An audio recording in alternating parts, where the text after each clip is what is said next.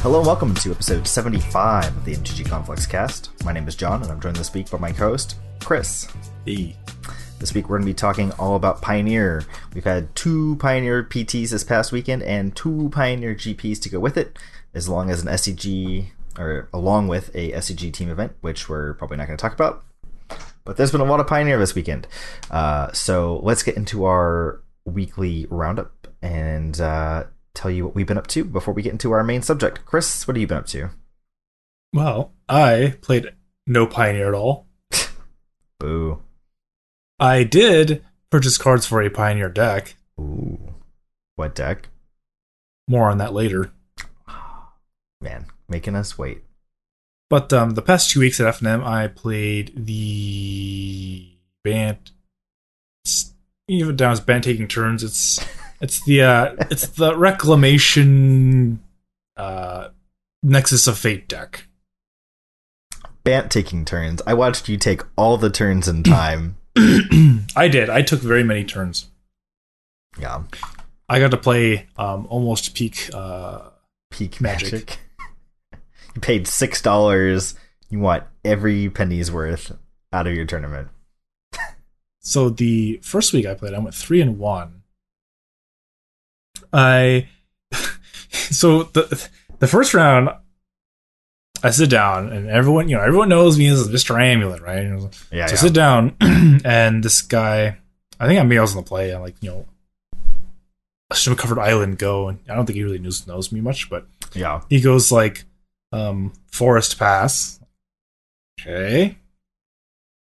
Like second land go. He's like second land pass, like end of your turn Codal. Like third land go. And it's like, what is going on over there? Because it was like forest and some other relatively innocuous land, I think. And then he goes like Castle Garenbrig. Once Upon a Time for no mana. Like, yes, the classic turn 3 0 mana Once Upon a Time. gotta maximize how deep you dig, Yeah, so he resolves Once Upon a Time, goes and gets a land. It's like Once Upon a Time is the storybook, but there's like 6 blank pages at the beginning of the book. You have to like flip through before the story actually starts. It's like the publisher page, the blank page, the like dedication page, the like publishing page, the table of contents, another blank fucking page. Yes, here we are, 20 pages in. Once upon a time, there was a Sunhome Fortress of the Legion. Sure. So then he goes Azusa, Grill's Chamber, pick up my castle, play my Sunhome. Like, whoa. That's one too many lands, dude. That's cheating. It's like, huh? What? Yeah.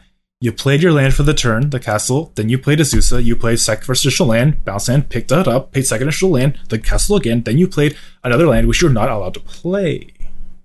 And he's like, oh yeah, that's right. I'm like, yeah, because you played land before playing once. Like, yeah, okay. And then he like uses his castle to play a snake and pass back to me. So I untap, I don't know, I like do something. Goes back to him. And then I think he like plays 2 amulets. Right? Like, oh boy, here we go. He's like, Tory West, some one-tap triggers. Like, yeah, so are you gonna float one or both blue? It's like, yeah, so 2 blue. Then I'm gonna play Rot Farm, untaps. Like, yeah, so now you have 6 in your pool. If you're tapping it both. It's like, it's like me playing Amulet. Like, so I'm gonna pick it up. Like, yeah, okay, replay it. Okay, yeah. So now you have 10 in your pool. Now what? He's like, fuck, transmute. Man, I don't know. Like, okay, what are you floating? Green black or black green? Like black green or green. Yeah. So is it green black or black green? He's like, green, You're the black. worst. You're the worst person to play this deck against if you're learning. And I'm like, all right, cool. You can transmute. He's like, get this packed. And he has like a bunch of other lands in play too. I'm like, okay. He's like, packed? I'm like, Cryptic Command, counter that. You're the fucking worst. Because oh well, what if he had 2 cards left? So what if his left hand is Cavern? And I just lose. Yeah. So yeah, I kind of bodied him. I just knew everything that he was trying to do before he knew he was trying to do it. Yeah. And after talking with him afterwards, it sounded like he was pretty new to the deck. He used to play Simic Urza, I guess. And he's playing Amulet because he thinks it's the best deck in the format now. Ah, now. You've always thought that, Chris. Yeah, but see, when you play the deck for the first time ever, it's actually not the best deck in the format at all. No, it's pretty fucking trash. Having played the deck myself, it is clunky when you don't know what you're doing. And I do kind of feel for the guy because round 2 he played against Swans. Yeah. Why is that still a thing at our shop? Why is Swan still a thing? Yeah, fucking Mike showed up with Swans and just ranched the kid. He's not a kid. He's probably older than I am. But, yeah, poor guy. Yeah. May he rest in pieces. So how was Bant taking turns for you? Did you have fun? Did you have all the fun? 100% of the group share of fun? The deck is hot fire except for when it's trash. How often is that? Semi-frequently. I see. So I think the highlight of the deck was definitely the match against John. I hate you. I hate you so much. So, spoiler alert, John was playing Blue-Red Breach that weekend. And we got paired, round 2 or 3? I think it was round 3. Were we both 1-1 at that point? Something like that, or yeah. 2-0. I don't know. Anyway, we're in game 1, and I am trying to, I'm afraid of the breach, so I can't really tap too low. Mm-hmm. I have to be able to remand his breachy boy. Breachy boy. But I also know if I can somehow resolve this Teferi, breach is pretty fucking bad. Mm-hmm. Teferi in the blue mirror is insane, obviously.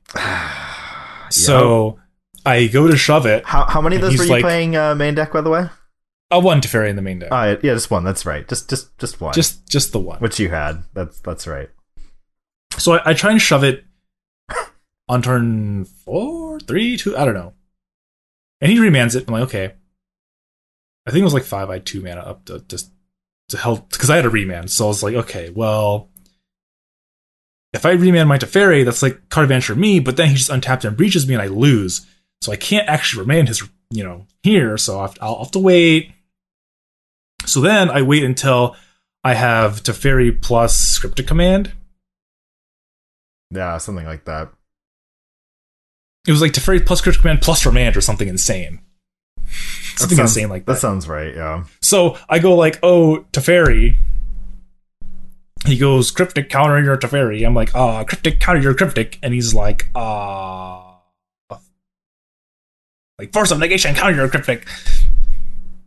And I think I had only Cryptic. Yeah, I think you tapped out for it. Right? Yeah, and I just wow, I'm just gonna fucking lose. Because I had only 1 mana up, not 2, because I didn't wait an extra turn. Yeah, that's what it was. You had 1 mana. And so wow, I didn't play around his force at all, so I'm just gonna fucking lose now. He's gonna untap, reach me, and that's it. GG easy. I'm like, all right, go ahead. He untaps. Go. I'm like, woo! Didn't have it. I did. It wasn't. I tanked for a while though. Yeah, you sat there for a little bit, and you're pass. Woo! Yeah. Still alive. Gotta feel good about that one. So I just pass back to him, and he doesn't do anything on his end step either. And on his end step, I cast Nexus of Fate. Because what do you do? If you respond with breach, okay. And then it just goes to my end step, and it just goes away again, and I take an extra turn again. Yeah. Yeah. So he just like sat there, looked at the Nexus of Fate, and is like, yep, and just like picks up his cards and I'm like, holy shit. Yeah, you had me deadened too, is what it was. I like tapped low. I think I tapped low. I didn't even have interaction. I tapped low, and then you Nexus me end of turn, and I was just dead to manland beats. I had to call an 8, and you were just too low from. Yeah, I was like fine for a turn, but not 2 turns. I like obviously didn't play around Nexus of Fate for. Didn't play around Time Walk for like double manland beats. Yeah, on your end step Time Walk. Yeah, feels bad. I had garbage in my hand that game, other than the combo after the turn. Because it had been quite a long game, and John had been playing like Open Up the Sea and like scrying, like sacking it, and all this kind of shit. So I was like, oh man, like he's probably has it. I'm just gonna lose here, and he just didn't kill me. Like that's cool. Come to find out, John had it. Yeah, I had the combo in hand. I had Emrakul and the Breach. The turn after the Teferi fight.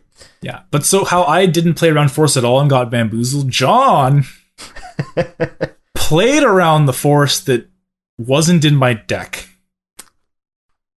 Yep, I was playing awesome. 0 Force of Negations in my Why 75. would you play Force of Negation in your blue combo control deck that has tons of card advantage? That just seems terrible. Why would you do that?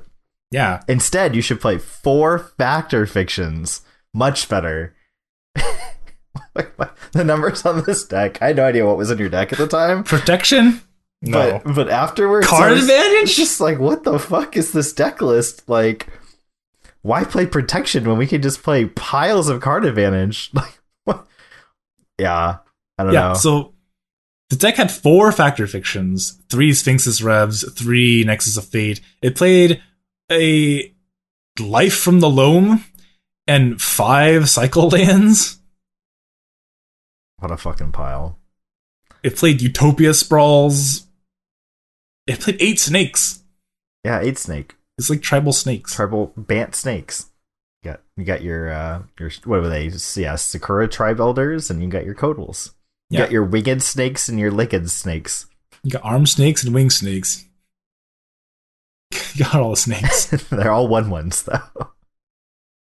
Yeah. Yeah, and then game 2, I think one gets you a card on the way in, the other gets you a card on the way out.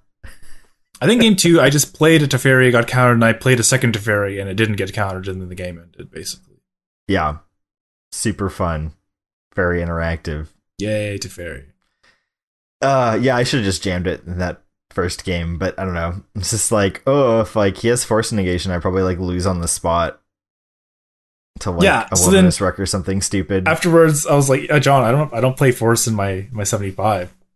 You're just like fucking bamboozled. You're like, what?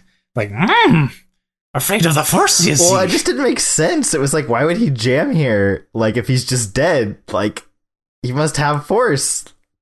Like, there's no way he could be that bad. Yeah, I don't know. It's just like 1 mana. Like, that's fucking weird. I guess he has Force of Negation. I don't want to lose to Force of Negation into Wilderness Wreck, so I guess he can go.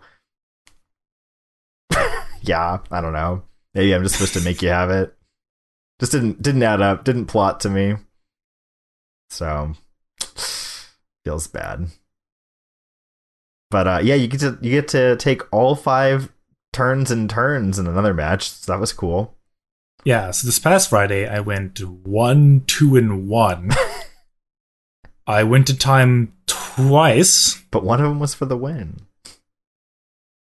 Yeah, one was for the win. You'll never guess who I went to time against. You fought for that draw. You fought tooth and nail for that draw. Yeah, so I lost game 1 because he had early Stoneforge Mystic, and that he was able to put a Sword of Fire and Ice in play, and Ice-Fang Kotal was blue. So that's awkward. And Teferi is also blue, and turns out everything that I have that's relevant is blue. And Sword kills you pretty quick. Yeah, the swords do a lot of damage really fast. So that was unfortunate. Game 2 was a fucking slog. But Sam went up to like 45 life or something. 48, I think 47, 48. Yeah, He was at a multiple of 5 when I started attacking him for a lot, but I did 6. I don't know. It was some relatively high life total because of Martyr of Saints. He was at 48 and you did 3 the first turn, right? The very first turn you started attacking, I think. I went 3, 6, 10, 10, 10, 10. Yeah. Something like that. In any case, so we start getting close to time, and dangerously close, in fact. I'm like, all right. I have the loop. I can take like all the turns. But Sam's like, but can you even kill me? Do you have the damage? Do you even? Because I'm at like 40 something life, bro. I'm like, oh shit. I'm like, all right, let's fire up this colony. He's like, feel to ruin that shit. Get that I'm shit like, out oh of no. Here. Oh no! My 1/1s will not beat fast enough. I don't have enough time. And I was like, wait a minute. Life from the loam. I can just loam back my colonnade, and then I can still swing with the other 4 remaining turns. So yeah, I hit him down to like 35, and then untapped and hit him for 10 for 4 consecutive turns. Yeah. That with sounds about right. 3 Codals, 3 Elders, and a colonnade. Yeah, that was a game. On turn 5 extra turns, where I had taken the last 7 or 8 turns, I killed him on turn 5. Yep. For the draw. For the draw. Yeah, you had to fight real hard for that fucking draw. Oh, man. Yeah, you were just like throwing cards at him at the end there. Just like trying to like see, like get yourself in a position before a turn started. You're like, off, don't even tap mana. It's like you weren't even tapping mana. It was just like, I have all the mana. Because I had 3 reclamations. Like, I have all of the mana. Yeah, I'm gonna do some things at the end of your turn, or the end of this turn. I'm gonna off. What are you gonna give me? Okay, pick some cards. Hurry up. Okay. Yeah, make the piles. Come on. Snap, snap. Chop, chop. Doesn't matter what they are. I'm taking the one with the Nexus in it. Yeah. Yeah, just put the other 4 in the graveyard now. It's fine. Yeah, deck's a hoot, but man, it is clunky sometimes. Holy shit. The mana's like really bad. Because you're this snow deck that's not playing Astrolabes. Yeah. Because those don't untap with your, reclamation, so why would you play those? It also makes your Codals worse, which was really felt against humans and Burn. Like, not being able to trade until my turn 3 was, like, really bad. Yeah, Codal's really slow against Burn when you don't have Astrolabe. And it's kind of slow even with Astrolabe. It's just like, I can't block? Okay. Yeah. So I went to time against humans in the last round and ended up losing because I resolved... Okay, so that game, I resolved 4 Cryptic Commands. All of them were tap and draw. Nice. I resolved 4 Factor Fictions. I cycled all of my cycle lands. I resolved 4 Ice-Fang Codals. I could not find a Sphinx's Revelation. There's 3? Yes. Oh. When I died, all 3 Sphinx's Revelations and all 3 Nexus of Fate were in the bottom, were in my library, which had 9 cards in it. Oh. Oof. That's unlucky. Yeah, it's just like... Okay. Yeah, what am I going to do? Guess I'll just die then. Game 2 was pretty hot, though. Like, Time the Reinforcements bought me, like, 1.5 yeah, okay. Witness turns. protection program. Your screen went black. Just a silhouette on the webcam. Yeah. My name is Chris. I'm on the run for playing Wilderness Reclamation deck. Sorry. Get the voice distortion effect in for the rest of the podcast. Just be like Kylo Ren for the rest of the podcast. It's you. I can feel you in the force. Well, we got spoilers for the new Star Wars movie. Wouldn't want to spoil that masterpiece for anybody. Yeah, because it's, very new and just came out yesterday. Yeah. Um. Anyways. Yeah, Yeah, the game I won was sweet though because he meddling. won. I was able to like fight through all the stupid meddling mages. So like he meddling maged on Icewind Coral, which was like really good early in the game. So I had to like Cryptic to like tap his dude's bounce his meddling mage so I could play the 3 fucking Icewind Corals that were in my hand. Jam him out at sorcery speed. And then his second meddling mage named like Sphinx's Rev. So then I like foffed and hit explosives, so explosives to weigh that one, so I could rev for like I revved for 15. Hot. That's hot. 15. Let me just deck myself real quick. Yeah, he untapped and was unable to do 15 plus more damage to me. Wow. So he did the big die. Surprising. Yeah, deck is sweet, but man, like sometimes you Utopia Sprawl and you have to make a decision. Oh god, that deck plays Utopia Sprawl. That's right. You gotta decide what color do you name, and sometimes you choose wrong and you lose. I saw you naming blue for the most part. Yeah, typically it's blue because you're playing Forests. 4 fucking cryptic commands, Yeah. and it has to enchant a forest, so that's not making blue mana. You could put on a breeding pool, but you'd be wrong. Yeah, it seems not ideal. Huh. Just asking to get Field of Ruined or something else. You know? Yeah. But sometimes you're like, oh man, I named blue, and like I wish I'd named white so I could Sphinx's Rev right now. Or like, oh man, I wish I'd named green so I could play a Codal and an Elder this turn. But yeah, I don't know. Deck's cool. I was also playing it with only 3 Wilderness Reclamations, which was not ideal. You couldn't find the 4th. Yeah, I just couldn't find the 4th. Mm. So the first week I played a Vendilion Click instead, which was okay. It's fine. I took it out for the second week because I figured that it made retrieval better against me game 1, which I didn't want. So I just played a second Teferi instead because that card's dumb. Mm-hmm. Yeah, can confirm. Oh, I was talking to John earlier about Veil of Summer, and being banned, you could play Veil of Summer in your sideboard. And I always complained that I always put Veil of Summer in my sideboard, and I either never get a sided in because I never play against a deck that's good, or when I do, I never draw it. So everyone says, Veil of Summer's so good, such a broken card, blah, blah, blah. I never get to feel the power. The power? Oh, can you feel it, Crunk? Oh, yeah. But on Friday, I did feel the power when I got to fizzle a Dovin's Veto with my Veil of Summer. Hot. Uncounterable? Sorry, untargetable. That's where you're wrong, kiddo. How can you counter if you can't even target? Yeah. And then, also, I just recently finished a league on MTGO playing Amulet. I was trying out 1 Valakut and 4 of the new Dryad. I did very badly. That's I got destroyed by everything. It was very sad. It was bad. I lost to Titan Shift. You lost to 8 Jund. rack, Jund. You lost to fucking Jund. And Mono Red Kiln Fiend. Although, to be fair, that Jund player was very lucky.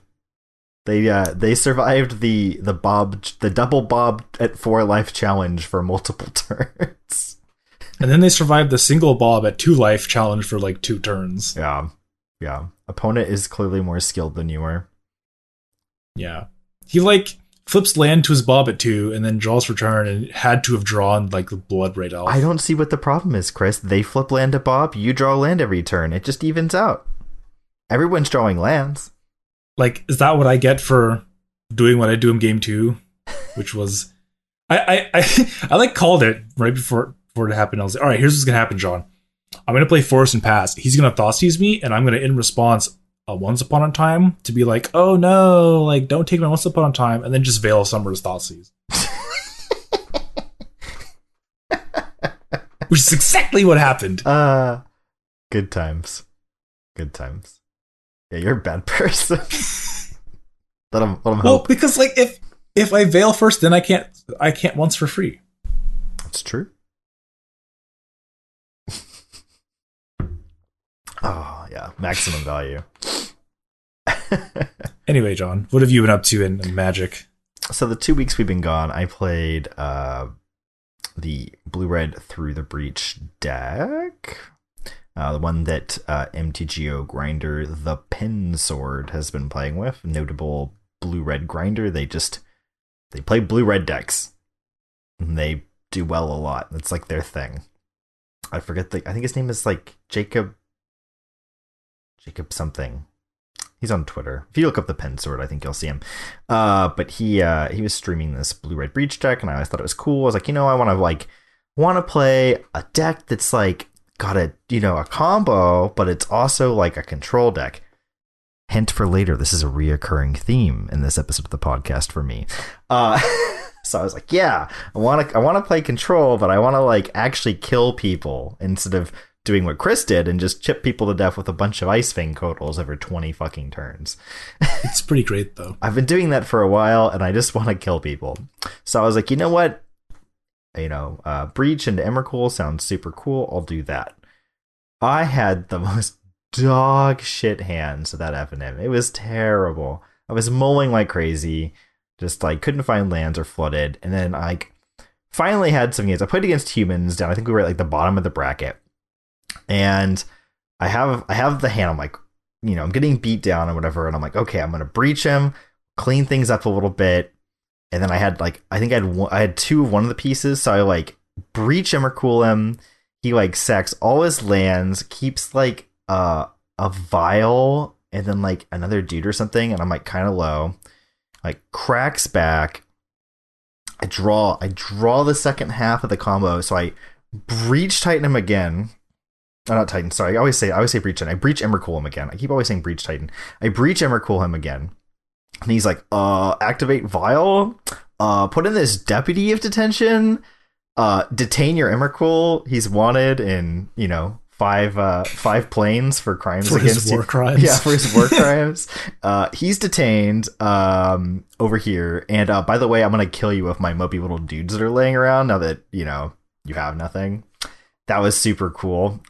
Yeah, humans beat the double back-to-back breach Emrakul 2 turns in a row. Like, notch in their belt, but felt pretty bad for me. It was like, I don't think they had any lands left. It was like, we're going, they don't need lands. Yeah, it's just like, we'll keep this vial. It's like, fuck, okay, well, I don't think he can kill me in time. And he couldn't, but Deputy of Detention did me real dirty. So that was really frustrating in an already kind of shitty tournament.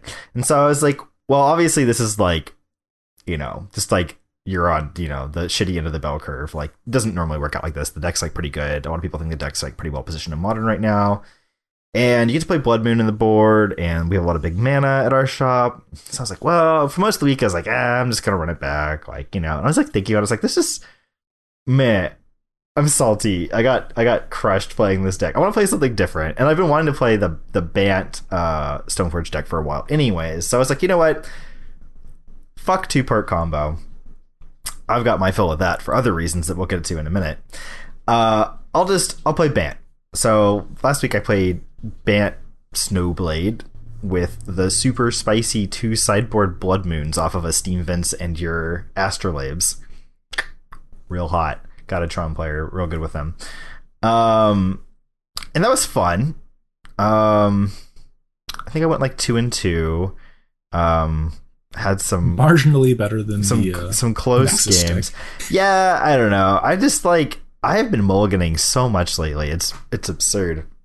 I think I mulled like, I think in the first 2 rounds I mulled like 5 times or something. I had a lot of mulling. I don't know. Just like feel like I can't find lands lately. I don't know. It's really strange. Just here we go again. Oh man, he's back in the witness protection program. He's gone black. You change your power settings. That doesn't happen.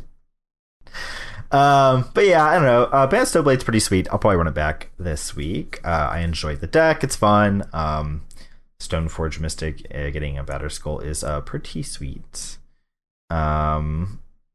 Played against Grixis Ninjas the last round down at the bottom of the bracket again against the same guy who was playing humans the week before. So we had our showdown again the last round, and I got to beat a turn 2 Bitter Blossom with like timely reinforcements into Gideon Ally Zendikar, just make an emblem immediately. It's like I got 6 power, and then we got to race, and I got to blow him out with a Veil of Summer. Veil of Summer is really fun. I think I veiled him, finished the game, and I was like, yeah, they should probably ban this card. This card is stupid. I didn't deserve to probably win this game because, God, yeah, I think it was like Veil of Summer on a Spellstutter sprite or something. It's like, man, like in the band control decks, Veil of Summer, it's like the meme of like in the church, like everyone pointing a gun at the other. It's like a line of people with guns. It's like spell, counter spell, Dovin's veto, and like the one in the rafters is like Veil of Summer. Yeah, that's spot on. Yeah, just, God damn, what a fucking stupid card. I hate that card so much. I'd be happy to see it go. Hopefully it does go. But the reason that I've gotten my fill of A plus B combo decks is the other deck that I've been spending a lot of time playing since we last talked, and that is the new hotness in Pioneer, which is the blue-black Inverter of Truth Oracle of Thassa combo deck.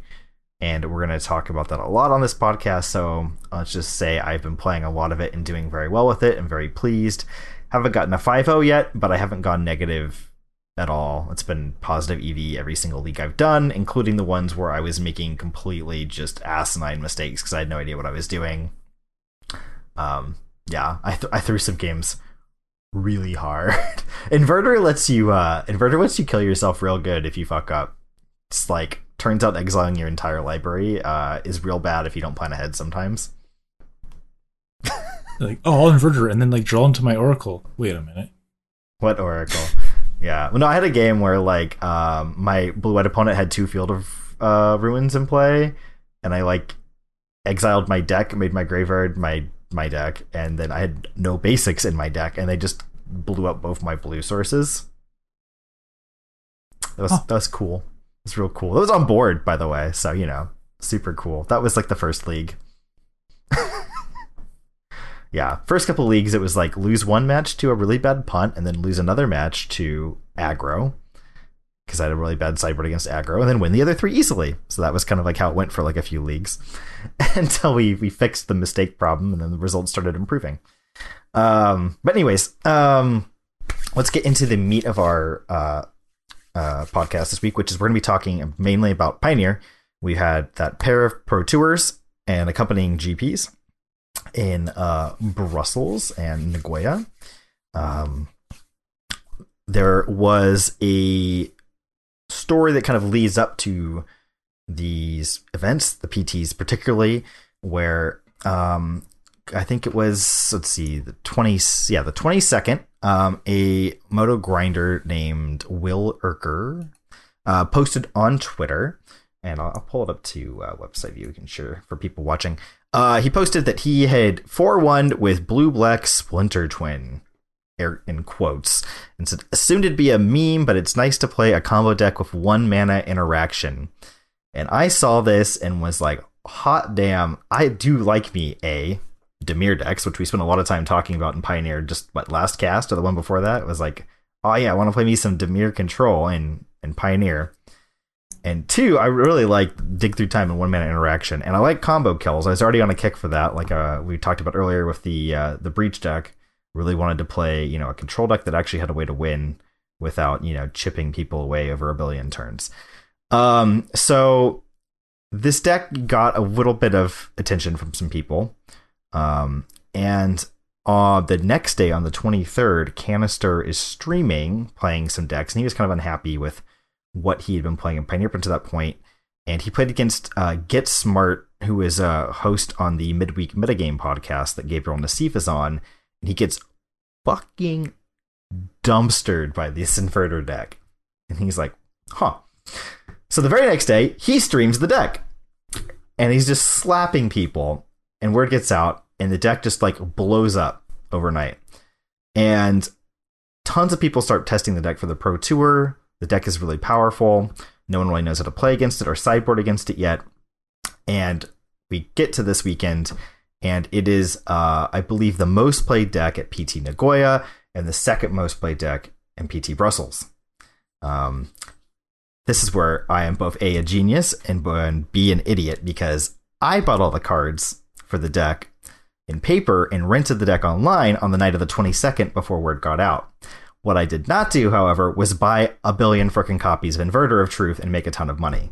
So I'm a fool.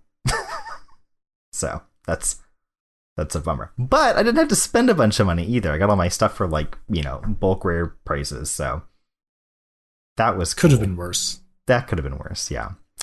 Anyways, so now that we've kind of given you the timeline for this new combo deck in Pioneer, let's talk about the deck itself a little bit, because it is kind of something that the format hasn't really had since they banned the Saheeli Cat combo deck, and that's a controlling counter spell deck.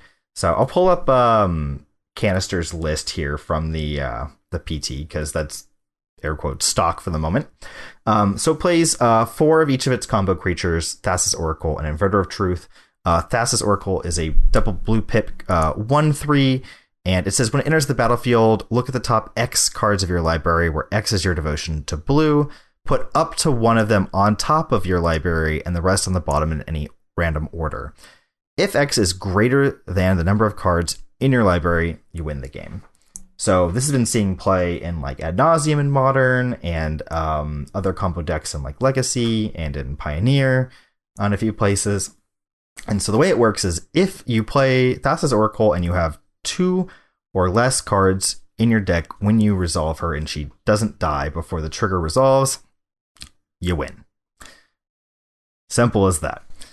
So how do you get yourself to have 2 or less cards in your deck? Well, you play this other garbage mythic from Oath of the Gatewatch called Inverter of Truth, which is a 2 black 6/6 flyer with Devoid. Wait, garbage. It's a 4-mana 6/6 flyer. It's a Desecration Demon. It's like a lot of these, they made a lot of these 4-mana 6/6 flyers with a drawback now. In this case, the card never really saw play because the drawback is quite big. The drawback is when it ETBs, exile all cards from your library face down, and then shuffle all cards from your graveyard into your deck. It becomes your deck. So if you don't have a way to combo off with this, it's kind of a liability because you're probably going to deck yourself. Well, in this case, you are actually actively trying to have a very small deck so that you can win a Thassa's Oracle. Well, how do you get a small deck so that you can win with the combo? Well, you play Dig Through Time, everyone's favorite card with Delve. So the general play pattern is that you'll play for a few turns, and you'll interact with your opponent with cheap interaction like Fatal Push and Thoughtseize, some cheap blue counter spells. You'll dig through time at the end of their turn to shrink yourself down to having almost no deck, if any. Graveyard. So you have 0 cards in graveyard or very few.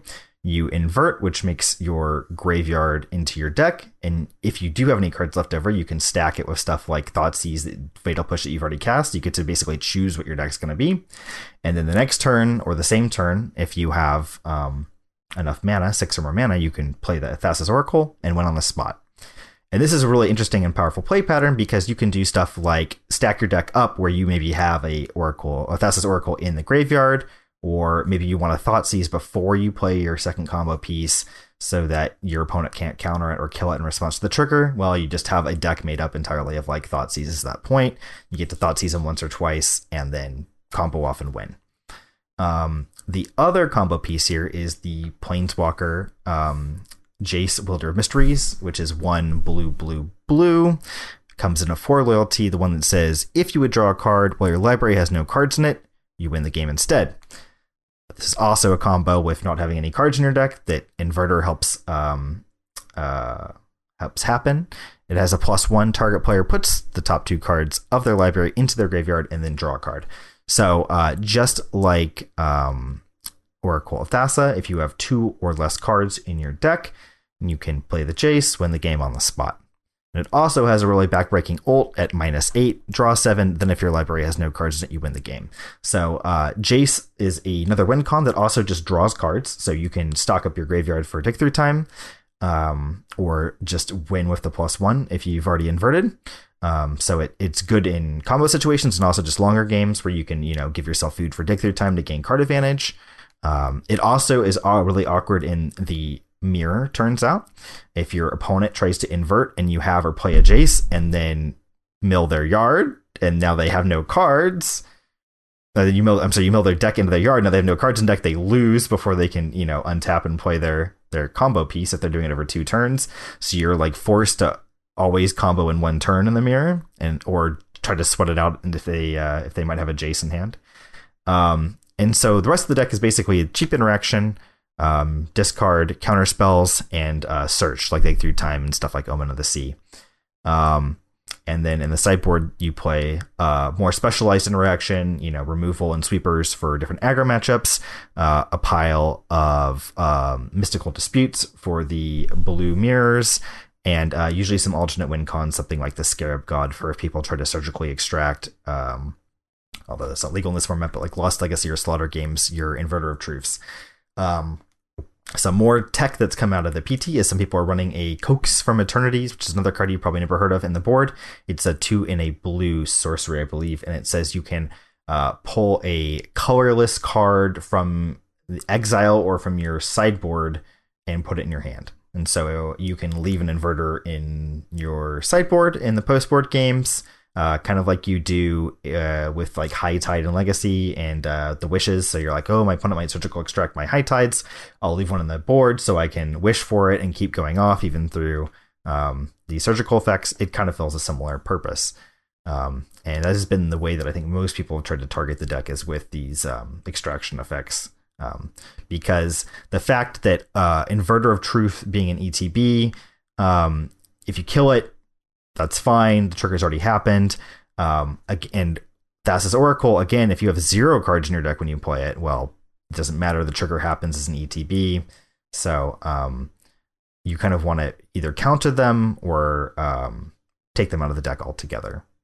And then there's also a hidden plan B with the deck, and that's Inverter of Truth is just a 6/6 flyer for 4. So if you've got, 20 cards in your yard, you can just play it as a 6/6 and start going to town beating and protecting with your discard and counter spells, and just and play kind of a tempo game that way, and just force your opponent to kill your big dumb guy. It only takes 4 hits to kill. Yeah, so. It kills really fast.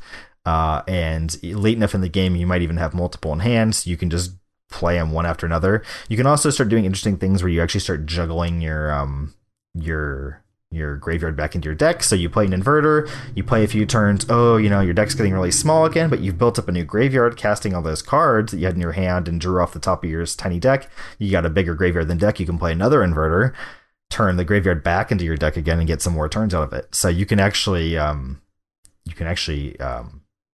play for quite a while after inverting, if that's your plan, instead of comboing as just kind of a 6/6 flying beatdown plan. So deck is a little bit flexible on how it kills. It's got great efficient interaction, and it's got some decent sideboard options like Mystical Dispute in a format that's pretty blue right now. I think most of the best decks are playing blue somewhere in their 75, and being able to play a pile of 1 mana answers is pretty powerful. So now I've kind of given you some background of the deck. Like I said, it was the most played deck in Nagoya and the second most played deck in Brussels, surpassed only by Mono Black Devotion. And we're going to get into, I guess, you want to talk about Brussels a little bit? Or I guess that's the one that kind of most people watched because it was broadcast in English first. They did do an English rebroadcast of Nagoya later on, but I think Brussels was the one most people were watching. Let's see here. Let's see if I can find the PT breakdown for Brussels. So we can do a breakdown here. Most played deck, 13.74% of the format was Mono Black Aggro. Inverter followed it up at 12.47%. Azorius Control at 9.5%, and then the 5-color Niv Mizzet deck a little lower than that at 9.16%. Azorius Spirits at about 6%. Izzet and Soul, again, high 5%. And it kind of drops off from there into less common decks like Mono White Devotion, Simic Ramp, and Lotus Breach, and Mono Red Aggro decks. So out of these top decks, the second, third, fourth, fifth, and sixth most popular decks all playing blue, along with many of the other decks down lower. So good to be playing Mystical Dispute in this format. As far as success, win rates, we scroll up a little bit. We've got a matchup chart here. They did pretty well. The Inverter deck, let me see if I can find it, posted favorable matchups against Azorius Control, Azorius Spirits, Izzet and Soul, Mono Black Aggro, Niv to Light, and Simic Ramp, but struggled against the Lotus Breach deck, the Mono Red Aggro deck, and the Mono White Devotion deck. And the results are a little bit different actually at Nagoya, but this is for Brussels, which was the one that started sooner. It was a 3-day event with the top 8 on the 3rd day. The Nagoya event was actually a little bit smaller, and they did it in 2 days with the top 8 at the end of day 2. So, anyways, Chris, do you have any thoughts or questions about it while I take a drink? Well, the Blue-Black Inverter was definitely like the breakout deck of the tournament, right? It was like the deck that was super popular, that was very new to the scene, but I think as a result, its overall win rate suffered because so many people were playing it. Like if we look at the day one percentages of the PT in Brussels, it's sitting right around 53%, which is good, right? Mm-hmm. But that's like there's like 8 decks above that. Yeah, its win percentage was definitely not crazy. It was positive, but not crazy. But it was, the second most played deck in the event. So that does, have an effect on being targeted and results in some cases. Obviously, everyone can't do great all simultaneously. So if you've got a big portion of people playing the same deck, I can, pull down the win percentage a little bit in some cases. What's kind of surprising here is the win rate of this Sultai Delirium deck. Yeah, at 1.57%. I think it's like, 2 people playing the deck? Yeah, like really anyone playing the deck, and the win rate is insane. Yeah. So maybe a bit of an outlier there, but just because not enough people were playing it. What I think is also equally insane is in Nagoya, Mono White Devotion had an insane win rate. Yeah, 63.1%. 63%. This is also, I think, just like 2 people playing this deck. So, these kind of niche decks that only a couple people played really kind of carved through both tournaments. But Blue-Black Inverter in Nagoya really showing power. Like, it was like the most played deck, and was almost the best performing deck as well. Yeah. Which is kind of insane, right? Yeah, over 19% of the meta, with the next most popular decks being, at 11 and 10.5% it's big. Like, that's a big portion of the tournament on this deck. And I know that the Japanese tournament scene has been known to favor these kind of like combo-y strange decks. So I wonder if part of it was favor like people like this type of deck, or if it was a little bit more time to prep and get the deck ready, since the tournament I think did start a day later. I want to say I think they had a little bit more time before. I know for a fact that deck submission happened after Brussels was known, and I saw a pro, I think it was Yuta Takahashi, talking about that, was basically like, oh yeah, like we got to see what everyone submitted for Brussels before we submitted. And so that's kind of crazy, right? Like you can see oh, this breakout deck is really popular at the other tournament. Maybe I should play that deck too. So I'm sure there was, having that advantage in deck selection. But that's still even crazier, right? Like if everyone just swapped over last minute and they still performed really well. Yeah, definitely. So I think that has a lot to do with the power of Thoughtseize, right? Because Pioneer really struggles with cheap good interaction, right? There's no Lightning Bolt, there's no Path to Exile. Fatal Push is much less reliable without all the fetch lands and everything for Revolt. But Thoughtseize, Thoughtseize is always there for you. Card is great, except for against really aggressive decks, which are a big portion of the format for strange reasons, considering what we just talked about. At the same time, though, if you look at all the other decks that aren't Blue-White Inverter, Uro is showing up everywhere. Yeah, that's true. And so this random explore game through life is pretty good against all these stupid little red decks, right? Mhm. I mean, it's not like insane, but It's pretty good. it definitely is, a bit of a speed bump there. It's just a really good play on a turn where you don't have, like, I was watching a little bit of the coverage today while I ate lunch. I was watching Joel Larson, I think it's Joel Larson, play in like the top 8 of Brussels, and he was playing against Spirits, and he just had like turns where, like, he wasn't really sure what to do, or like he had a lot of options and was like, well, just play this Uro and like put another land down, draw a card, gain 3 life. Like, it just does everything. It like bridges you really well into other stuff, and so like you can just like fill Uro into gaps in your curve almost, if that makes sense. You're like, well, I want to like kill this thing, but what do I do with the rest of my mana? Well, I'll just do this Uro, and then like later, oh, he's back, and like now he's attacking and like getting me even more life and cards, and just like it puts the game away. Like, it puts it way out of reach for these aggressive decks. Like once he starts getting in, like casting him the first time like bridges you into the like mid game, and then once you're into the mid late game, like just having an Uro is like really hard for them to beat. He's a 6/6. You get him through life every time he attacks. Draws cards. Like it just like compounds a lot of very relevant resources. And it's kind of hard to kill, like it's Fatal Push doesn't get it right off the bat. You have to have a Revolt enabler, which isn't always the easiest to come by in this format since there's no fetches other than Fabled Passage. And 6/6 is really hefty for the red decks to deal with. It's pretty hard to just kill it with burn. And then like a lot of the black removal, it's like I found from playing this inverter deck, and you want to play some black removal, it's like, what do you play? It's really hard to find good black removal that like actually covers all your bases. Like, you can find ones that are okay, but then like, it's like you can, miss something like an Uro. Like, it's legendary, right? So it doesn't die to cast down. Yeah, you can't cast down it. You can't ultimate price it either. Yeah, you can't ultimate price it. And a lot of people are playing like Edicts, like Liliana's Triumph, or Devour Flesh type stuff in the inverter decks. Just because like people were worried about the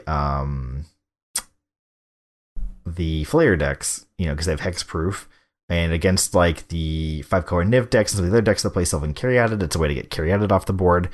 Devour Flesh is also like a backdoor way to gain life against aggro. You can Devour Flesh yourself, gain 6 off of your inverter, but it's not the best against Uro if there's something else on the board. They just, sack their random dude, and you get to keep your Uro and keep, putting the game out of reach. So, I mean, even if you can remove the Uro, it just comes back. Can just escape again. Yeah. So yeah, the removal in the format is not very well suited to, taking an Uro off the battlefield is what it comes down to. Stuff like you're really looking at the more expensive spells, like you're looking at Murderous Rider, Hero's Downfall, Vraska's Contempt in those colors, and it doesn't get fried out of red. So red just really struggles to kill this card. I'm trying to think of what your best red option to kill an Uro is.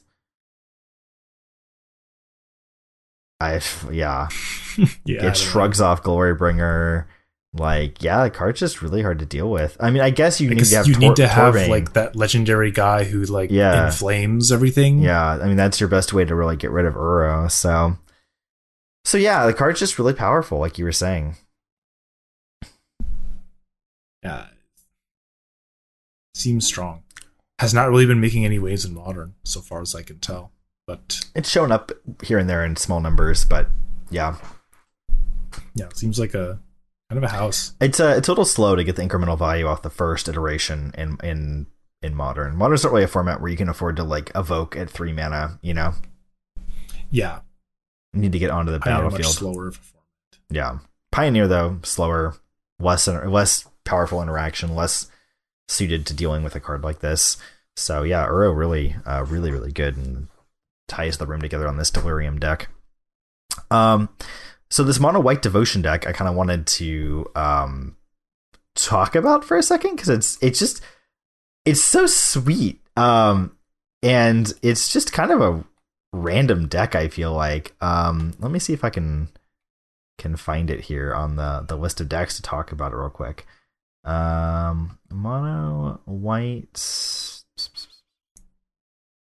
Not Mono White Devotion. I'm sorry, not the Mono White Devotion deck. The SRAM Auras deck. I'm sorry, I got that's the one I wanted to talk about. The one that was doing very well at Nagoya. Can't find it, of course.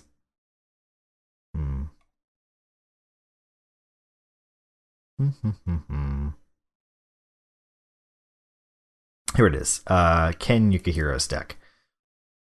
This deck was really interesting. It plays like kind of like somewhere between Boggles and Enchantress.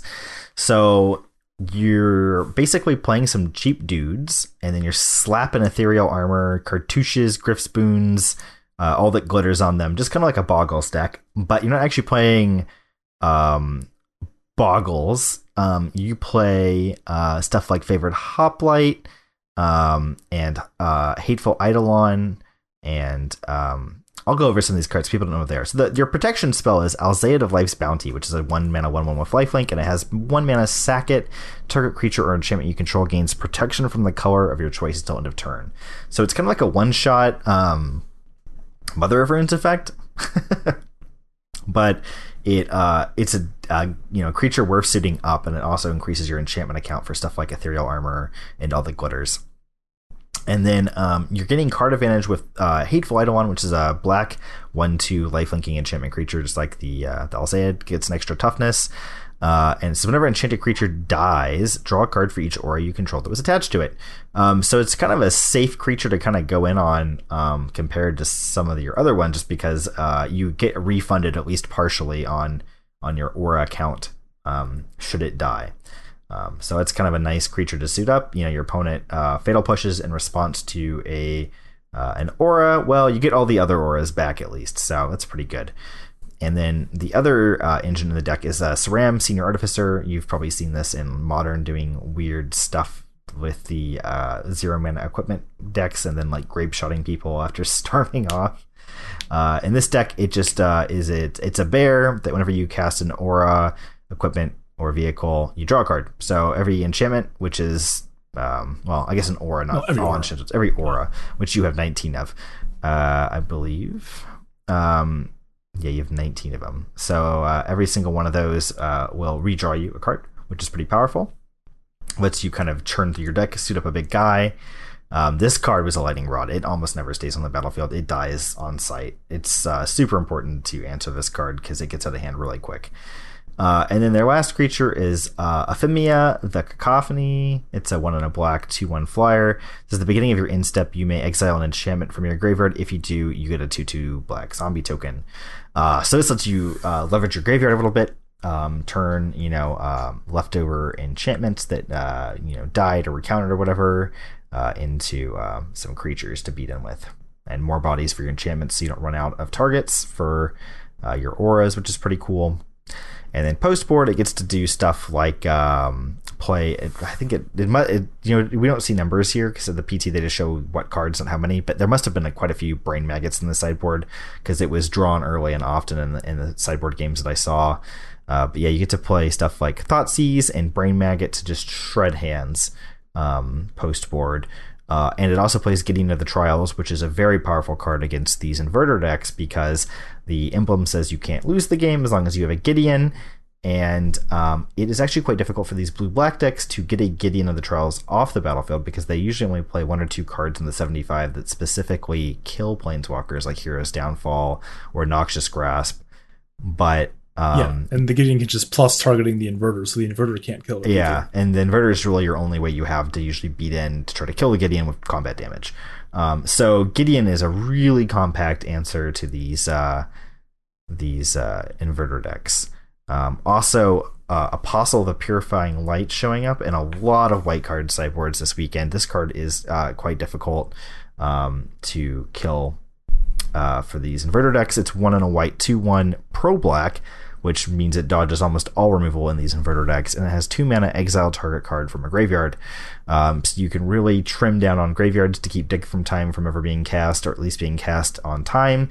And then it puts you in an awkward spot when you're trying to combo off with the inverter deck, because they can just eat all the cards out of your graveyard when you try to invert, and then you won't have a deck and you'll die the next turn. So again, it's forcing them into that 1-turn combo territory, which is much more mana intensive, having to have just 6 mana right there, plus any extra if you want to, do interacting. So also, you get to play Deadweight, which is an aura. yeah, Deadweight is sweet. I wonder, isn't there that Mogus card that's got Escape? It's also kind of like a Deadweight. I'm surprised they're not playing that one. Doesn't it? I guess it's. I think it's like +2 right. -1 instead of -2 -2. Yeah, though. it's more similar to a Dark Blast. Yeah. So, oh well, but yeah, it's interesting. I guess that probably the -2 -2 is more relevant on Deadweight. Yeah, that's kind of a cool one. But yeah, so we had this sweet Saram deck, which did quite well. But yeah, Mono White Devotion was the deck that really stood out at Nagoya with a 63% win rate. This is the other combo that really kind of took over the format, and people knew about this one. Yeah, so as soon as Heliod was spoiled, people were talking about, it's a Pioneer combo with Walking Ballista. Which it is, because Heliod says whenever you gain life, you put a 1/1 counter on target creature or enchantment you control, which Walking Ballista conveniently removes to deal damage. But Heliod for 2 mana can give another target creature lifelink until end of turn. So you give your 2/2 Ballista a lifelink, you ping something for 1, you gain a life, triggers a Heliod, puts a 1/1 counter back on your Ballista, rinse and repeat as you wish to pew pew pew pew your way all the way home. 2-card, infinite combo, wham bam, thank you, ma'am. But the one thing about the combo is it is a little bit slow. Mm-hmm. So if you had a Heliod in play already and you wanted to play your Ballista and kill them in the same turn, you would need 6 mana. Yeah, quite mana intensive. Which, isn't so bad in your Nykthos deck sometimes, but yeah, it's not free by any means. This deck does play a really good just beat down plan too. Like with just play creatures, pressure the board, get value. I like seeing Knight of the White Orchid in these decks. A big complaint people have about Pioneer is that when you are on the draw, you're so far behind being on the play. You're really disadvantaged being on the draw in Pioneer, right? Because the mana elves and just this format's fairly quick, and you don't have like efficient ways to play from behind because everything's just kind of clunky. Knight of the White Orchid's a really good way to kind of catch back up, right? It rewards you for having less lands. You get to go get up planes and put it into play, kind of like take back the draw from your the play from your opponent. Just nifty, right? Yeah, what I think is interesting also, this list I'm looking at here is main decking 4 Thoughtseize. Are you looking at the one that's splashing black? Yeah. I don't have one of those pulled up, but only black card in the main deck, just 4 Thoughtseize, And what's interesting is they're playing 3 Elspeth Conquers Death. Ooh, yeah. It's a saga. So first go around is exile track a permanent opponent controls CMC 3 or less, 3 or greater. Second stage is non-creature spells your opponent's cast cost 2 more until your next turn. And then the third is return a creature or planeswalker from your graveyard to the battlefield, put a +1/+1 counter or a loyalty counter on it. Works really well with both, not both, but works really good with Ballista. Yeah, and it can actually bring back Heliod as well. Oh yeah, it is a creature in the graveyard. Yeah. But, in case your Heliod somehow managed to die. Countered or something. Yeah, brings back Ballista, pay 4 mana, put another counter on it, pay 2 more, give it a lifelink combo. I just like this deck plays Arcanist Owl, a card I've literally never seen before until it was played in this deck. I think, did we talk about this on a previous cast, I want to say? Yeah, last episode I think we talked about the triple Azor, or the quadruple the Azorius. Quad Azorius, yeah. Yeah. It's a cool card. 4 pips. Yeah, 4 pips, baby. Yeah, this deck is really good at maxing its pips out, I feel like. The only cards in the creature slots that don't max out on pips are Ballista and Heliod in a lot of these lists. And then your Planeswalkers don't max out on pips, but they're so good you just have to play them. And then Stasis Snare showing up in I think most of these lists as a 4 of, just because it's removal that puts 2 pips on the board. It's like a Pioneer Oubliette. One thing is, this deck can turn for you. Mm-hmm. Thanks to Anafenza Kintree Spirit. So you go turn 1 Thoughtseize, you turn 2 Anafenza, turn 3 Heliod, turn 4 1/1 Ballista. Mm-hmm. Bolsters. And because it's a 1/1, it bolsters, gets another counter, activate your Heliod, pew pew pew pew pew. Nice. Which is about as fast as you can get with a combo deck in this format, right? Yeah. Turn 4 is very fast. The earliest that the inverter deck can go off is turn 5. With protection, though, which is nice. Yeah. I think this is even faster than like the stupid Possibility Storm deck. Maybe. I don't remember how fast that deck is. That deck has disappeared, by the way. No one is playing that deck anymore. Yeah, it's vanished. Yeah, straight to the Shadow Realm. But yeah, so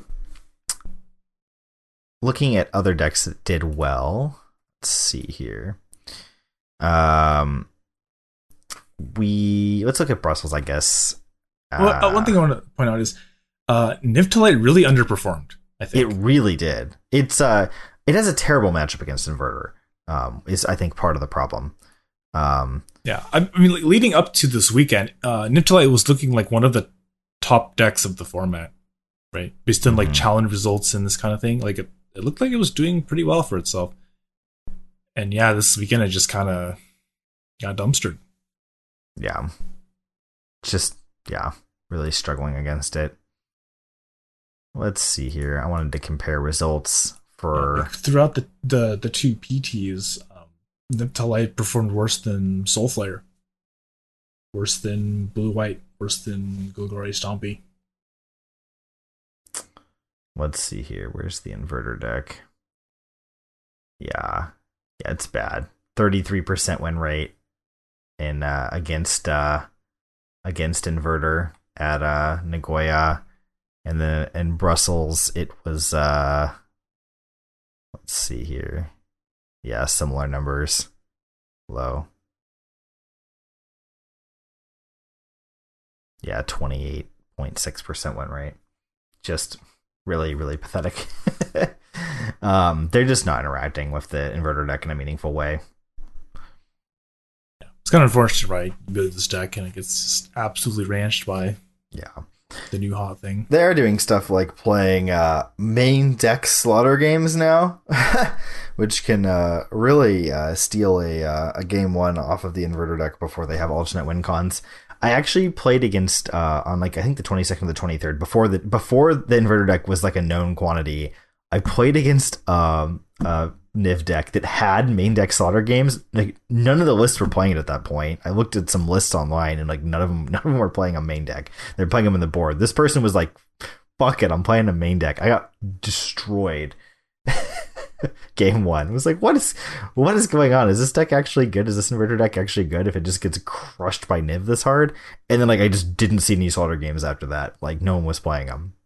But I'm sure that's gonna change now. I think at the PT people were playing either Unmoored Ego or slaughter games in their Niv decks, but obviously didn't really pay off for them. So maybe I don't need to worry so much because these win rates they're usually are only playing the one. So yeah, well you have Bring to Light and Niv to find him, but yeah.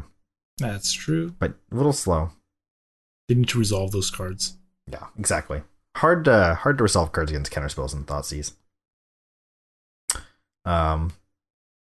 But let's see here. We've got some other interesting data. So let's see. We've got our overall win rate combined for both tournaments, and the most winningest deck, to say it, kind of a weird way to say it, but was Sultai Delirium with a 69.44% win rate. Nice. Followed by that SRAM Auras deck we were talking about. There's a reason we talked about it. It's in second place with 60.71% win rate. Bant Spirits of 60.33. That Heliod Company deck, a little bit different than the mono white and white black ones, but versions of the deck splashing basically just for Collected Company, 58% win rate. And then finally, Dimir Inverter at 56.76%. Niv to Light all the way down at 43.59%. And it's interesting to see which decks ended up on the positive and negative side of this equation, right? I'll do a quick rundown, I guess, on decks that were 50, above 50 or below 50. We've got Mono Red Aggro, Mono Black Vampires, Mono White Devotion, the Lotus Breach deck, Simic Delirium, Izzet and Soul, Simic Ramp, all above 50%. Right in the middle at 50% exactly, Azorius Spirits. And then below that, Mono Black Aggro, which was most played deck in Brussels and I think second most played in Nagoya, pretty high up on the list of played decks in Nagoya, right? I think Mono Black was probably like the deck everyone was gunning for. I think it was deck to beat up until this Inverter deck came out, and then people thought that Mono Black was favored at first against Inverter, so I'm sure that kind of encouraged I'm sure some people to stay on the deck instead of jumping at the last second. 49.59%, and then moving down from there, Soul Flare, Azorius Control with only 46.56% win rate. Big red, chunky red. Golgari Stompy, Niv to Light, Izzet Phoenix, Mono Green Ramp, Mono White Life Gain, and then Dimir Control not playing the combo at a 25% win rate. Oof. Brutal. Couple Brave Souls played that one. I'm not sure why they thought it was worth it to not play the hot new combo. Maybe they thought it was a flash in the pan or just couldn't get the cards, but did not succeed very well at all, unfortunately. And that was decks, I believe, that were at least 1% of the meta, I want to say. Yeah, at least 1% of the game. So I think there are probably some even less common decks that did better or worse, but they're not listed here because their sample size is kind of not relevant. But so coming out of all this, I think Pioneer is in an interesting place. Overall win rates for the format. I wish I could pull it up. There was a breakdown I saw somewhere that had a list of like how the decks had performed overall, just across these events, the GPs, which only posted I think like top 16 results, unfortunately, or top 8 results in some cases.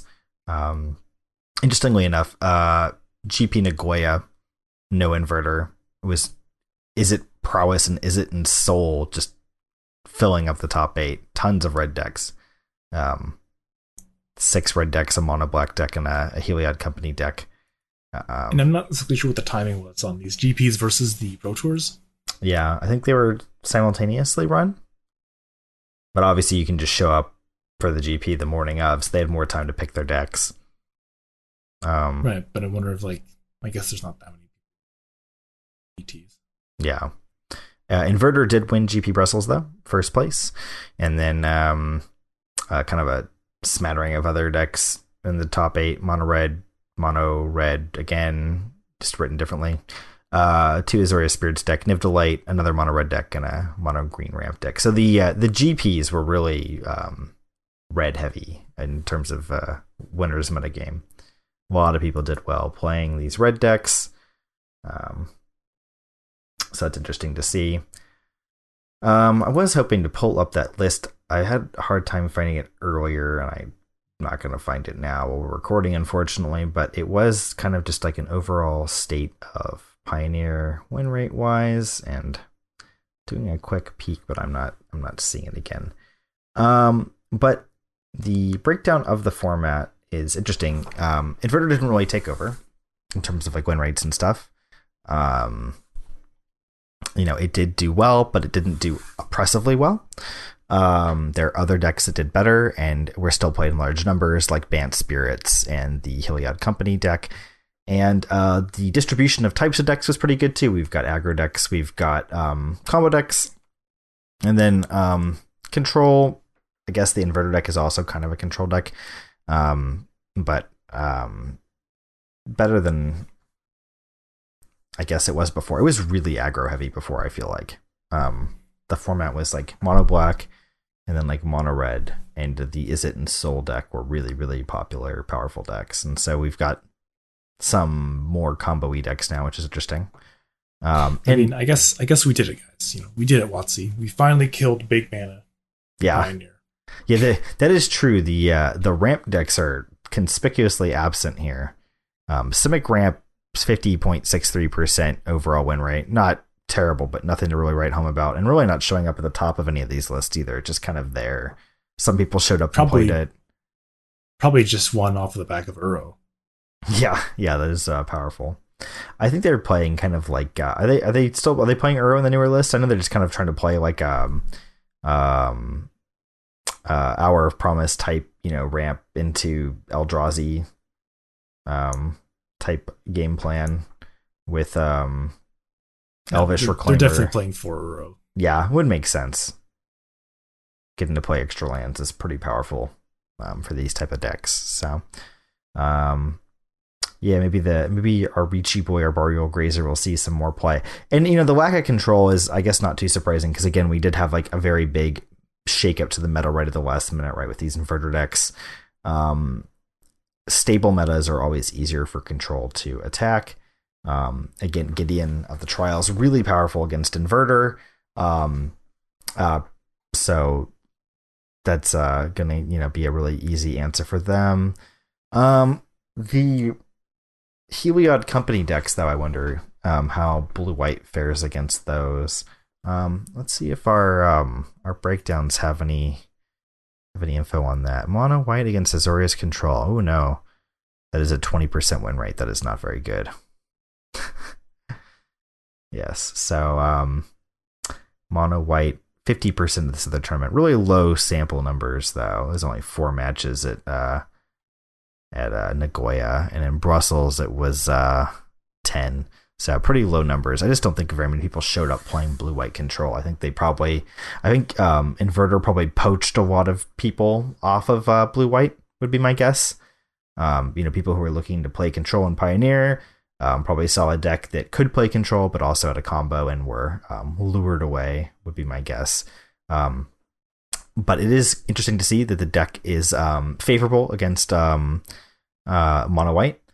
It's close against inverter when both people kind of know what's up, but the decks haven't really iterated yet, so it'll be interesting to see once blue white kind of is more tailored to beating inverter. I think they'll be a little bit ahead, maybe 55-45.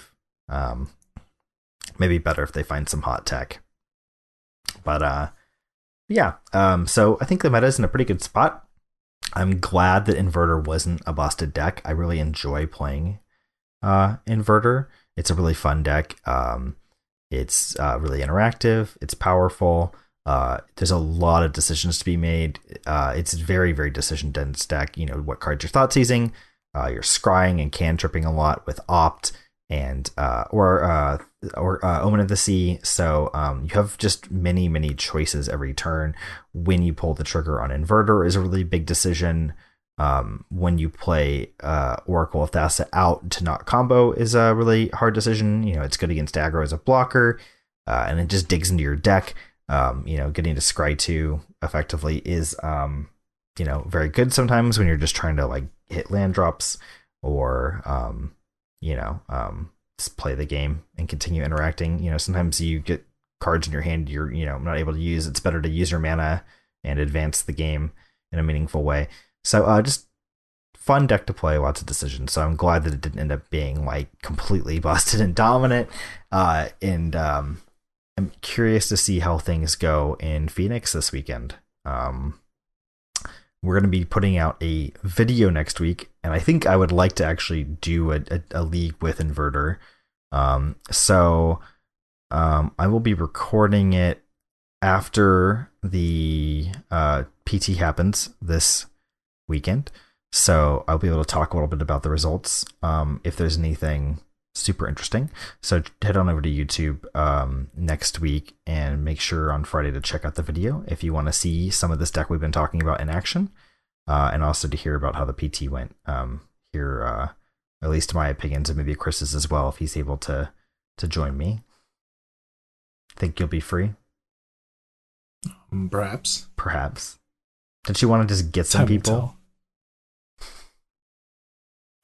Speaking of sweet sweet piles. There is one Lotus Breach deck. There's one. There's one list running around that's not playing the Merfolk, Thassa's Oracle. Mm-hmm. Not playing it. Why would you do that? Yeah, why would you win with Thassa's Oracle when you can instead expansion explosion their face?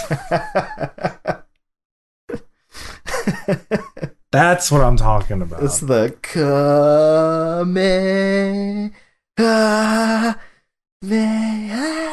just blast them. Blast them. Yeah. So, yeah, this list playing 4 Fae of Wishes. 0 of the Oracle. There is one Jace in the sideboard in case you want to do the mill yourself, win the game plan.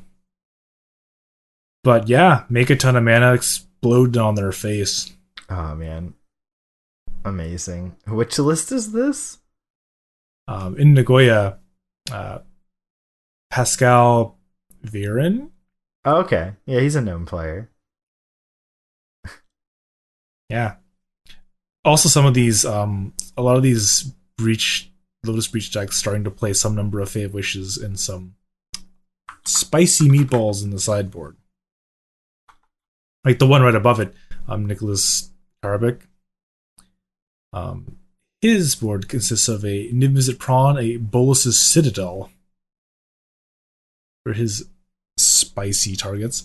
I've seen some other lists running around that are playing an Omniscience and an Enter the Infinite. Excellent.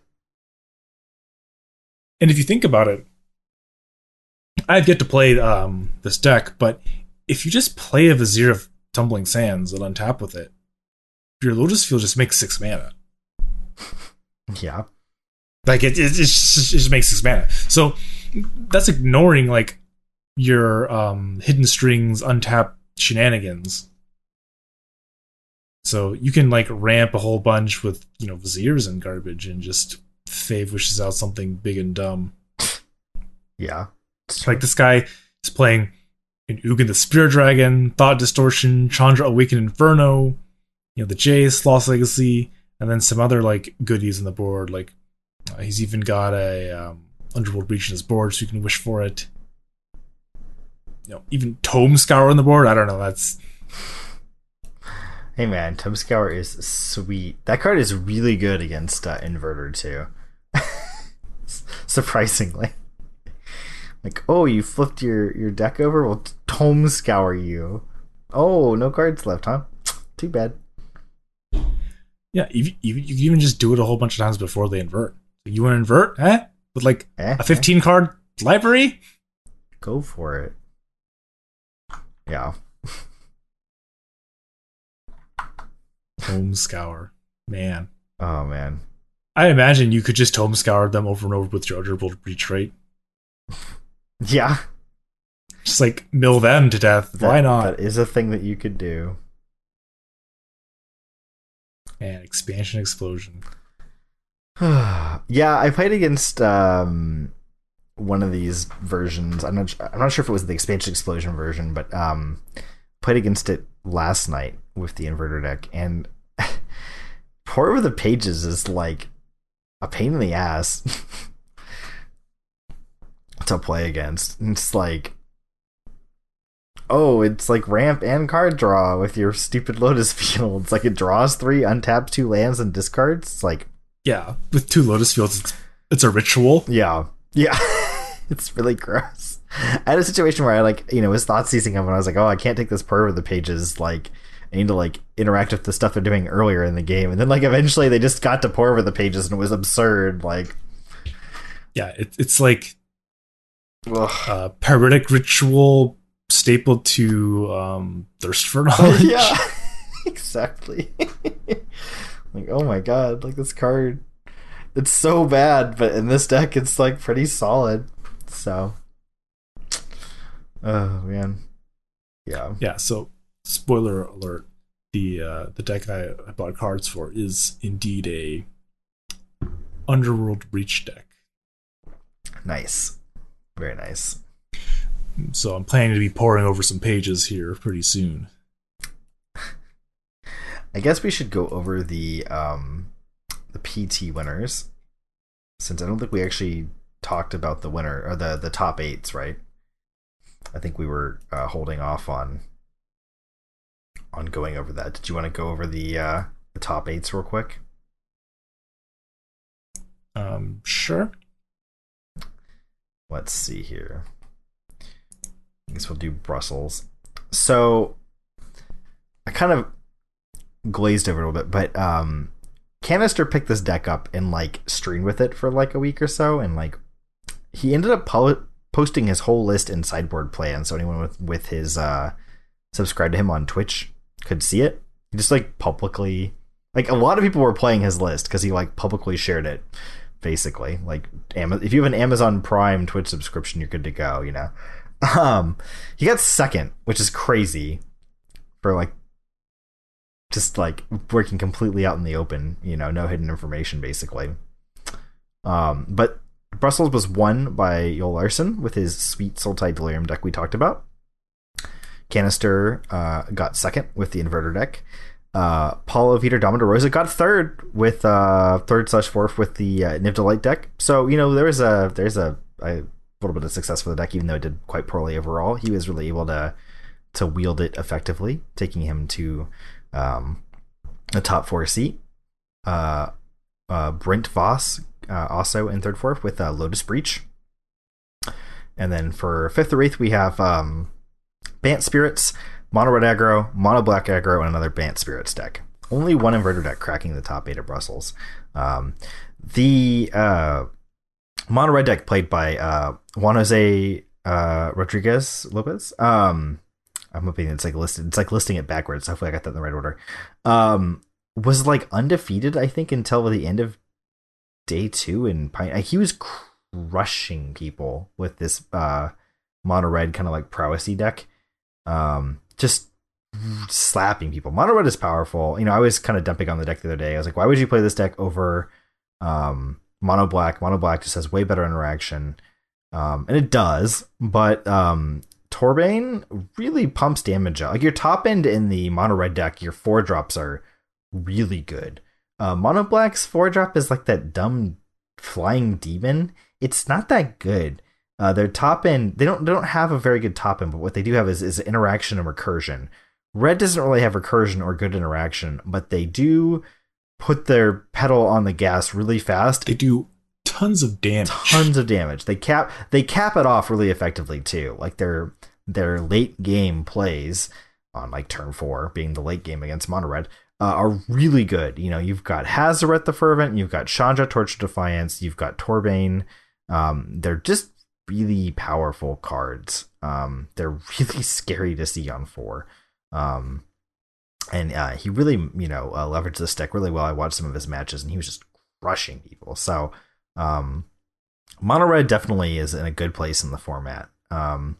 It is effective against a lot of these decks. Just quickly killing the opponent and dealing with these these Bant Spirit decks and the opposing Mono Black decks with they can actually interact effectively with their wild slashes against these decks. And then if they can get a Torbane in play or a Chandra Torch Defiance, they can deal with some, slightly bigger creatures as well. But yeah, a pretty good mix in this tournament. You have a double up on Bant Spirits, but other than that, it's all unique decks in the top 8 at Brussels, which is pretty cool. And then over at GP Nagoya, we've got not GP Nagoya. I'm sorry, where is it at? I've hidden it. PT Nagoya. First place was Bant Spirits. Yeah, Bant Spirits, man. It's at first place. This deck was the enemy as far as I was concerned the whole time. I hate playing against this deck. But Kenta Rane was in the feature match area most of like day 2. I feel like I just saw him constantly either on camera or in the background. Played really well, was rewarded, got first place. Second place, Ken Yukihiro with the sweet SRAM deck we were talking about. Took it all the way to second place.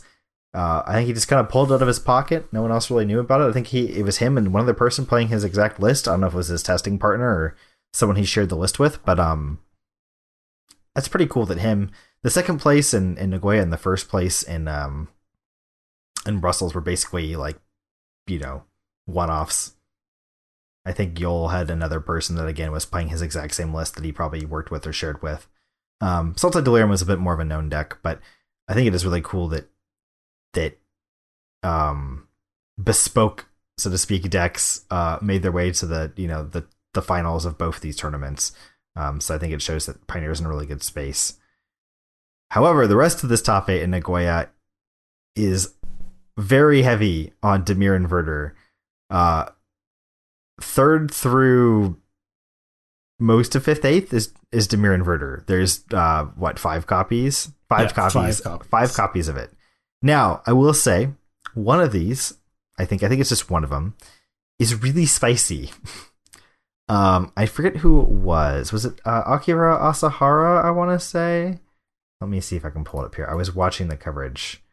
Yes, I believe it was Akira. Let's see here. Trying to find it. I'm sorry. No, it wasn't him. Give me a moment. It's worth it. Who is it? Ah, yes. Shintaro Ishimura took the Inverter deck and the Mono Blue Devotion deck, which Aspiring Spike has been champion and playing and kind of making people know about. And he jammed them together. Did the I have a pen, I have an apple pen. Yeah, he just crammed them together. He's like, why play one of these decks when I can play both at the same time? They're both blue.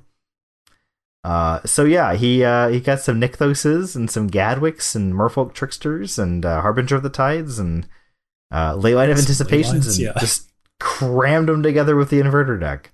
Only black cards in the 75 are Inverter of Truth, and then in the board, Thought Seizes and Mortigos.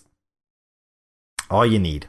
And I gotta say, I was watching him, in the feature match area for a lot of day 2, and deck was good. It was like, this is I can't even imagine how much better it would have been with closed deck lists, because his opponent's new.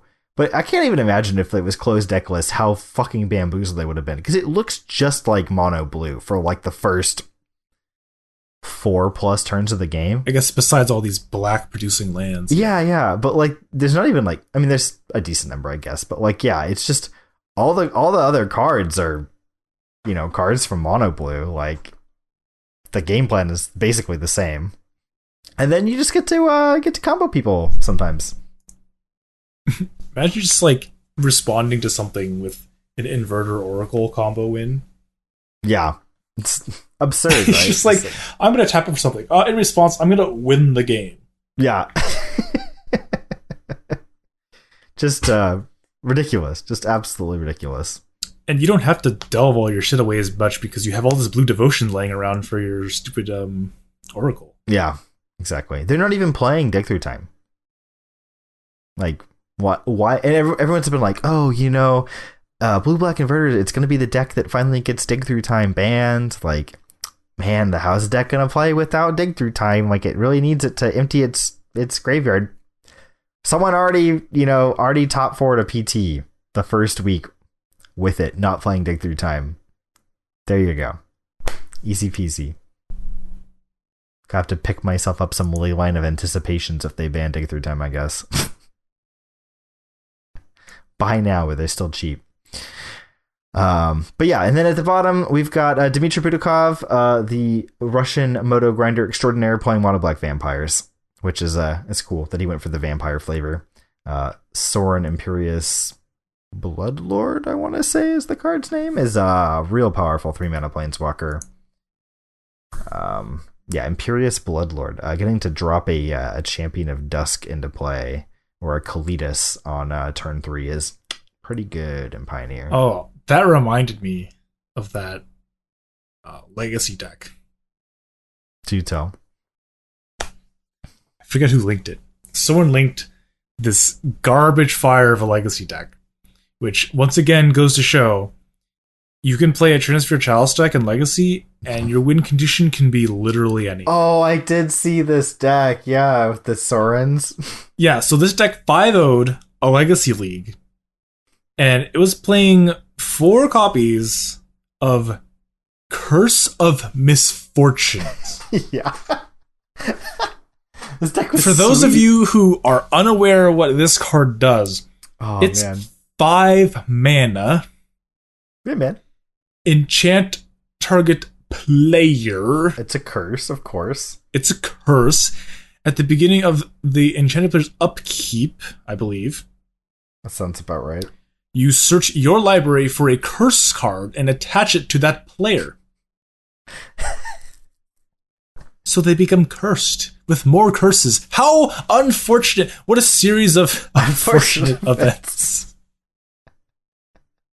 So, what other sweet curses do you play in your curses deck? Well, man. there's Overwhelming Splendor. Yeah, That's a 'cause curse. that's a curse for some reason. It's like white. It's a white curse. Yeah, it's like 8 fucking mana, but it doesn't matter because they're just misfortunate. Yeah. So it's like their creatures don't have abilities and they're 1/1s and they can't activate abilities or play spells or some shit. I don't think it says I don't- that, but yeah. I don't know. All I know is it makes all their creatures vanilla 1/1s. Yeah, it's Is one of the things it does. humility with like more upside. Yeah, and then you go ahead and curse them with Curse of Death's Hold to give all the creatures -1/-1. Yeah. Give them the So they old just hard luck. can't have creatures ever. And then there's like a curse that I don't know. There's more fucking curses. And so the reason why I thought of it because it's the Sorin, right? So Sorin is 3 mana, so that's what you need for Chinosphere, right? It's all fair. And this deck's also playing 4 copies of Chancellor of the Dross. Oh, that's right. You know what Chancellor of the Dross is? It's a vampire. Yeah, for some reason. So Here it it's is. like if it's Curse your opening Stompy. hand, you like drain life them for 3 or something. Let's see here. It yes, it drain lifes them. If you reveal it from your opener. Yeah, and so you just like Sorin minus your Sorin and just shit this like big dumb it's a flying vampire, 6/6 flying lifelinker. and you just like slap them to death. So the last curse is Curse of Fool's Wisdom, which is, it says, whenever they draw a card, they lose 2 life and you gain 2 life. Yeah, because you're also in a Ensnaring Bridge deck. Because why wouldn't you be? Oh, man. Yep. Oh, it's got a 4 Karn the Great Creators as well. Just ticks all the fucking boxes. You got 3 Bridges main deck, so that you can shove your 4th one on the board to fetch up with Karn, so you can play an effective, 7 Ensnaring Bridges. Oh, man. This deck's sweet. It's been like Chromox and all this kind of shit. So this is Aurum 67, and they're an amazing Legacy player. And I'm pretty sure that they play these decks. I think people like bet them to play these decks because I saw someone telling them that they should play it for like their 5-0 challenge. Another deck recently, like today or yesterday. It was also batshit insane. Like they looking at their match history, they've got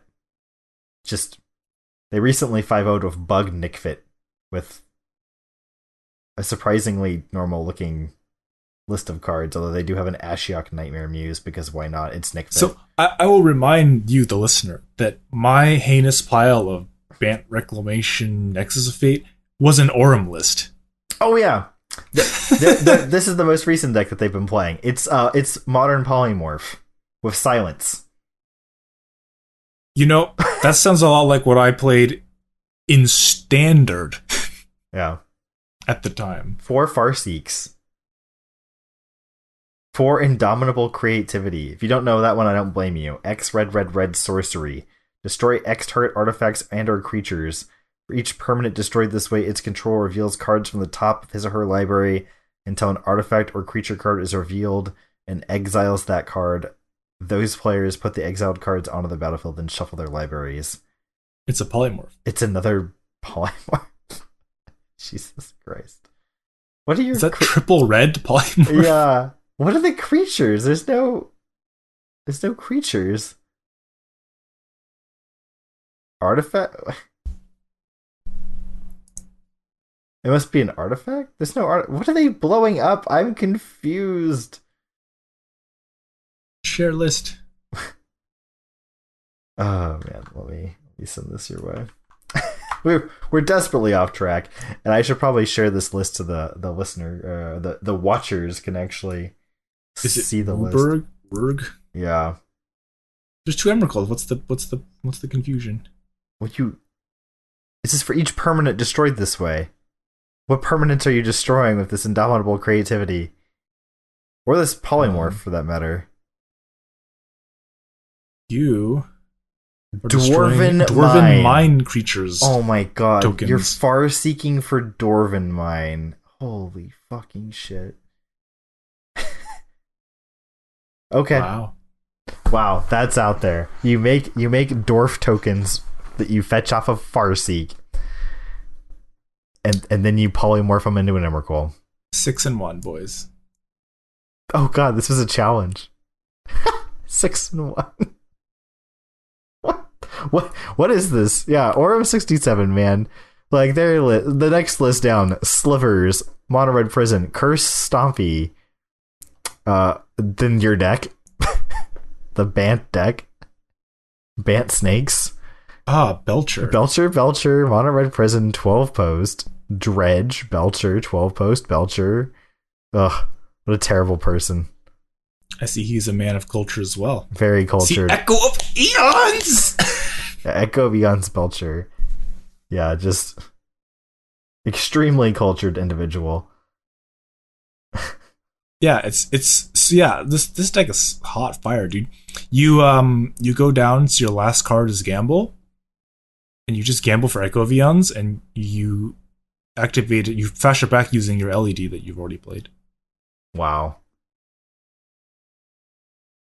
that's hot. Spicy. Holy shit. Oh man, wow. He 5-0'd the league. Yeah, Belcham. Multiple times, it looks like. Oh, this other one's a challenge. 5 and 2. Yeah. Yeah. Sideboard Arkham's Astrolabe. Really? So just like a meme? It must just be a meme, right? Like, I mean, he's playing Autumn's Veil instead of Summer's Veil, so yeah, it has to be both. a meme. 4 Summer's Veil, 4 Autumn. Just 2 not enough Autumn's veils. Veil. Yeah, 6 Veil. Holy crap! Ice Ring Feet. Oh my god! Oh man! Oh, Iron Crag feet. Yeah. Wow. 7 mana is the perfect amount of mana for a Belcher. Yes, that is true. Ideal, really. Yeah. Wow. What a deck. Which is awkward because if you are wishing for it, you needed to have 6 mana to wish for it, which is only 1 less than 7 for Belcher anyway. So it's actually just Paralytic Ritual. Yeah. Aurum 67. Class Act. 10 out of 10. What's this Slivers deck? It's just Slivers. I was expecting a twist, like that Control Slivers deck that you played against. Oh, it's just a typical Slivers list. Yeah, it's very boring compared to some of the other stuff this person's played. Leeching Sliver. Anyways, Frenzy Sliver. We're Jesus. desperately off topic Frenzy. now. Desperately off topic. One thing I wish had happened is I really wish that they had given us some data from the GPs. I'm quite disappointed, honestly. We've got basically Dick. Just how Watsy likes it. Yeah, I think they shared top 8 from the GPs. And that's about it. That's a real bummer. So I guess we can talk real quick about the SCG top 8 since we got a little bit of time. This is the classic, not the team event. Team event had a ton of inverter. Everyone basically had inverter in their Pioneer seat. So inverter in true SCG fashion, the deck of the week was very widely represented. I think that's pretty common for these SCG events. I think people chase the trend decks pretty aggressively, and they tend to do well there. But in the classic, winner was Niv Delight, 5C Niv Visit. So another notch in Niv's belt after quite a disappointing weekend. Inverter took second. Mono black aggro and mono red aggro split third and fourth. And then the fifth through eighth slots are Azorius Spirits, Sultai Delirium, and mono red aggro. Decent amount of aggro, really. And by decent, I mean 6 of the decks are aggro decks. And then we have a mid-range deck and a combo control deck. So aggro is still very much alive and well in Pioneer. No need to worry. Even though the Niv Mizzet deck and the Dimir Inverter deck are super hot decks, are kind of like Niv is kind of the previous deck to beat. A lot of people thought was top deck, and Inverter is the new one. They gotta stay alive to do their thing, and aggro is pretty good in this format, in several different varieties. And this isn't even we're not even seeing the Izzet and Soul decks showing up. And those decks are pretty good too. Just not converting, it looks like. But I mean, they're definitely something to be aware of in the format. So would you say that Pioneer is still fairly open at like a local level? Oh yeah, definitely. People haven't really condensed into top decks yet. There hasn't been enough time. Things are still changing. Yeah, I mean, people are still just kind of playing what they want to play, I think. In most metas. I mean, obviously in more competitive metas with high card availability, it's going to start to shape up into a solved meta a little faster. But I think most local metas are still going to be kind of just whatever people feel like, whatever caught people's eye. Because I feel like, one of the draws to Pioneer, it's kind of like one of the draws to Modern, and that's the idea that you can play kind of whatever you want. Mm-hmm, definitely. I mean, and, be reasonably successful. I think both these PTs really kind of showed that. We had the Sultai Delirium deck and the SRAM deck both kind of coming out of nowhere, and being in the finals of both events and winning one of them. I mean, to be fair, Sultai was a bit more of a air quotes known deck, but the SRAM's deck, the SRAM deck, I had not heard of it before, and everyone seemed very surprised by it, and that's really cool. Played by a very good player, obviously, but. Yeah, that's nifty. It's also really cheap, even still. That deck is not expensive. I think it was like 80, 90 ticks or something compared to like 300, 400 tickets for these other decks. Very affordable in comparison. So if you're looking for a cheap way into the format, maybe check out that SRAM deck. Don't play the white-black discard deck, which was the cheapest deck that we saw at the PT, because that deck looks terrible. Yeah, it's like if you own a playset of Thoughtseizes, you're good. You can play the SRAM deck. Yeah, that's the deck, basically. That's the cost of the deck. That is the sideboard Thoughtseizes. You'll have to do some homework and figure out what you want numbers-wise on the board by watching some replays and trying to... I mean, I guess you have to buy like 4 of every black-white deck like land in the format, but whatever. It's not too bad. Yeah. Pretty cheap overall. I guess we can spare a moment, just a moment though, to stroke your ego and talk about Modern. Because as I hear it right now, Amulet Titan is, I believe the word was arms and legs. I think it was arms and legs above every other deck in the format is what someone was complaining on Twitter that I read today. Some SCG pro. And that sentiment seemed to resonate with people. I think a lot of people agreed that Titan is very powerful right now. Very good deck. How do you feel about this, Chris? How do you feel about the continuing wave of success for your baby? Well, in my typical hipster fashion, I haven't been playing it in the past 2 weeks. Once Titan is arguably as good as it's ever been, best deck in the fucking metagame. I'm over here playing Ice Fang Coatl Nexus of Fate. Excellent. Which I have to put in a little anecdote that I had failed to mention previously.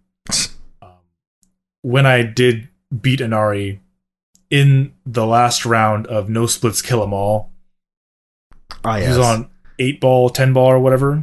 The elemental and deck. I attacked him to death with a couple Codals after just randomly drawing Nexus of Fate 3 consecutive turns. Nice. No revs, no foffs, just attack for 3 Nexus. I'm dead on board. Draw. Oh look, attack for 3 Nexus. Still dead on board. Were you empty-handed? No, but my hand was shit. Like, I didn't have anything going on. Did you just flip it every time? Because that's what I would have done. Just been like, oh. I guess I could have played a pre-combat. That would have been hilarious. But I attacked him first. Oh, man. But every time he cut the deck, went straight to the Nexus. Nice. And then he's like, you know what? I'm not cutting it this time. Still a Nexus. That's good. Feels good. Yeah, so sorry, Nari. Get skilled on. That cuts deep. But anyway, yeah, back to Amulet. There's been a lot of experimenting running around with the new Dryad in Valakut. I'm kind of the opinion that that's probably not the best way to play the deck. And I don't know what the general consensus is on that, because I've not been off, but I haven't really been playing the deck. Pretty sure people think it's busted. The Dryad Valakut interaction? Yeah. It's just another thing to cram into Amulet.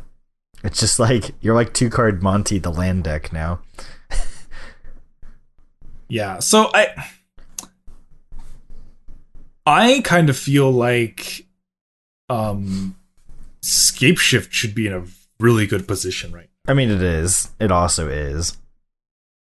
Like, even more so than Amulet. Because I feel that Dryad helps the Titanship deck more than it helps the Amulet. Probably. And, I mean, the Amulet deck was already very good. But I just can't get behind thinking that Dryad is... I mean, I haven't been playing, so take it with a grain of salt. But I just can't really get behind that Dryad is just better than Azusa. Just like play Dryad 4 is of both. Yeah, but like, so that's what I played this past league. I got dumpstered, so there to see the deck's not OP. Because Azusa, like, the whole thing is get to a Titan, and Dryad just doesn't get you a Titan as well as Azusa does. So having a Dryad is arguably better than having... So having a Dryad when you play a Titan is arguably better than having an Azusa when you play a Titan. But it doesn't get you to the Titan as easily. That's why you just play 4 of both. So if you have the Azusa, you have the Azusa, and if you don't, you got the Dryad. Easy. Yeah, so one thing is, I think that the lists that are playing, they're dropping scouts and are playing just 4 grazers, are probably better optimized to take advantage of all the Dryads. Because you're much more likely to turn 2 a Dryad off of a turn 1 grazer than a turn 1 scout. That's true. So I was thinking about, like, you know, would I rather be bolting things or making zombies? Like, oh, making zombies is probably better, but now you don't really have to choose. Yeah, just do both. You can just do both, which is pretty gross. I mean, it's one thing to, like, have Shield of the Dead online and Azusa bounce land and make 3 zombies every turn. It's like, would you rather make 3 zombies every turn or make 2 zombies every turn while bolting 2 things? Yeah.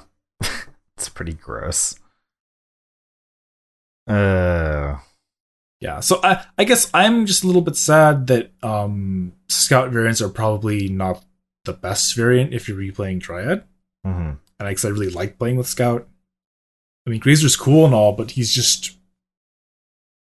Hey man, this list got a 6th at the Modern Classic. It's just playing Scout and 4 of each. Yeah, I think that list is very close to what I was playing online, and it was just a bad league for me, but it really didn't feel the best. What I saw was pretty outside of normal bounds of variance. Like, I think your deck kind of just shit on you. I don't think it really mattered what version you were playing. Yeah, so I'll probably take it out for some more spins to get a more concrete feeling on it. Mm-hmm. But I mean, I don't think that it really it's like another angle that the deck can attack from. But your truly bad matchups, I don't know if they're being shored up by having a Dryad in the deck. Mm. Like, is playing Dryad make you any better against the Infect decks? Probably. No, probably not. But playing 4 Ricci Boys is better against the Infect decks. Yes, that is true. 100%. Ricci Boy doing work, blocking things, going down for the cause. So, I mean, yeah, we'll see. But if they do come for our amulets, I would imagine that Once Upon a Time would take the hit. Mm-hmm. Because everyone clamoring about Ancient Stirrings being the problem. Ancient Stirrings isn't even in the deck anymore. Yeah, I mean, Once Upon a Time is just really absurd. Yeah, it's... Yeah. Yep. Cards gross. It's like 0-man Ancient Stirrings. Yeah. And it's better all out of the time. Yeah, it just blows my mind that like Ancient Stirrings is a card I honestly thought was like a problem card in the format for a long time, and they printed a better version. They're like, how about you just have it for free?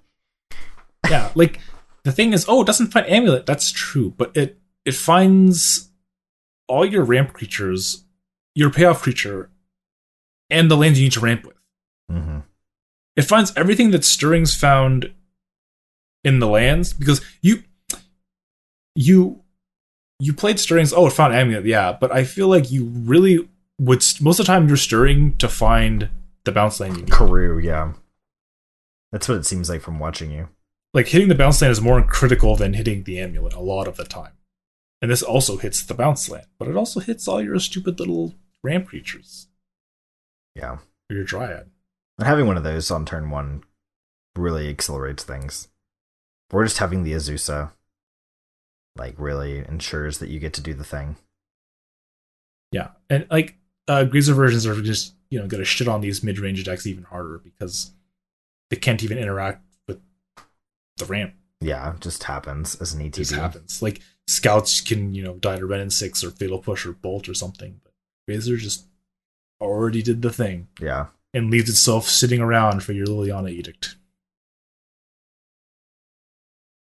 Pretty gross. Protect. It has reach. Reach is so good.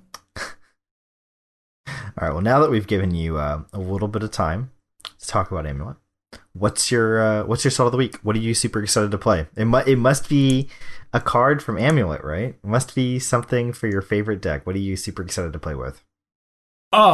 If I can get everything put together, I'm super excited to play with a card I've talked about in the past cast. Actually, a card very not near and dear. I was like near and dear, huh? Wow. A card that I have Moving some quick. History talking about is Chronic Flooding. That's right. We're going to be playing Chronic Flooding. Oh boy. In a sleeve. In a sleeve. Perhaps even 2 sleeves. Double sleeved. Flood insurance. Some water has to be kept out. Wow. Oh man. Chronic so I bought into the Underworld Breach Flooding stupid fucking combo deck. But now they're just playing Tome Scour instead. Better against Inverter. I mean, there's still some of us playing Chronic Flooding. You're all about the Chronic. I'm all about the flooding. I'm all about the flood. Open the floodgates. Yeah, is that why you play a 30 land deck normally? Right? Except I'm usually not flooding. Yeah. You're just getting mana screwed.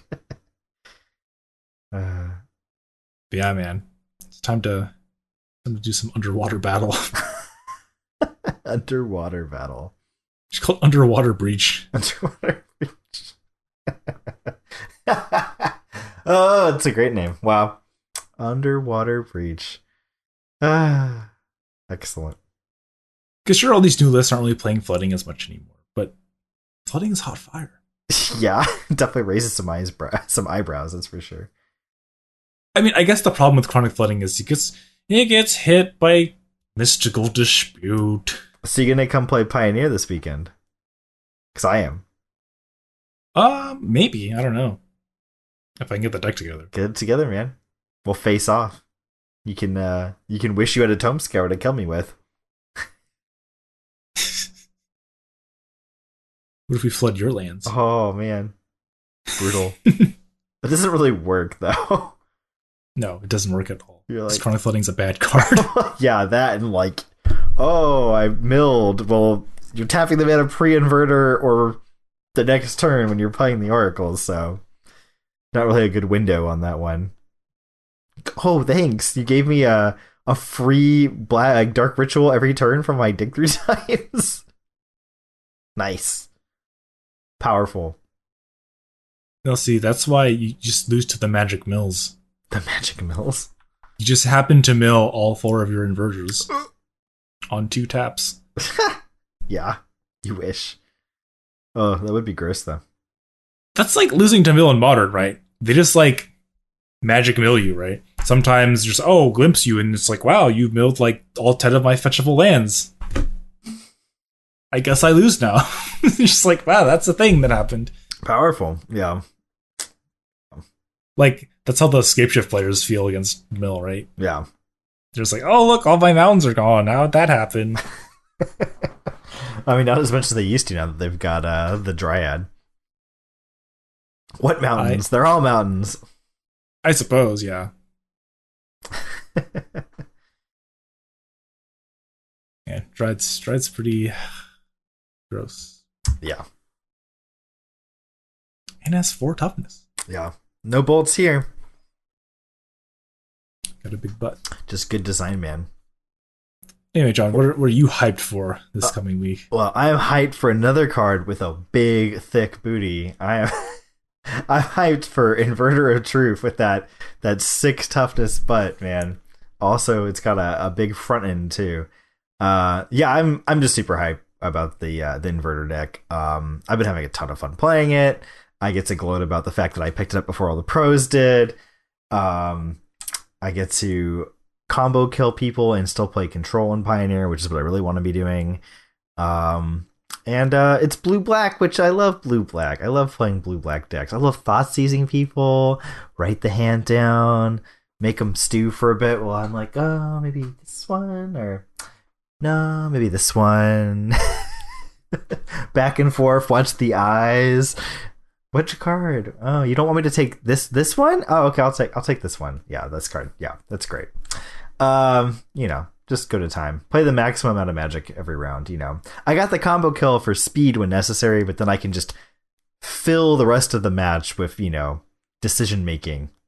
Which is what I really enjoy about Magic, so. John, if you were really about the thick booty, you'd be playing mono white so you can play Daxos. Yeah, he thick AF. It's like thick like a milkshake. Oh man. Yeah. But yeah, I'm super stoked to play Inverter. It's cool. I feel like an aspect of the deck that you get better at as you play more is like knowing when you just like want to just beat down. It feels like Swans, man. Your 4 mana flying idiot that just like kills people sometimes. And you're just like, oh, I guess I'm just dead to this stupid flyer. Like, it happens with Inverter, too. Like, sometimes you're like, they can interact with the combo. They've got, I don't know, like a Wild Slash or whatever. Like, oh, how do I beat Wild Slash? It's like, play a 6/6, attack 3 times. Got him. Huh. Got him. Like, oh, you got 10 cards in your graveyard? Or you got, like, 8 cards in your graveyard? That's your deck now. Yeah, and like, oh, my deck is now mono counter spells. Yeah, like all the cards that are in the graveyard are cards you want more of. There's no lands in there. You've already got lands. You're good. It's just like it's like Endless Horizons, where he just like strips all the crap out of your deck. It's great. Draw free land every turn, but it's a 6/6 flyer, so hey, I can't really complain.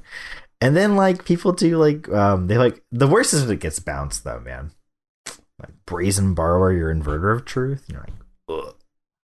I have to play more Magic now before I can actually replay it, because you can never just like jam it the next turn because you have like a card or 0 cards in your graveyard, so you're just like, I guess I can't redeploy this. It's like the ultimate tempo play, getting your Inverter of Truth bounced unless you're going to combo kill.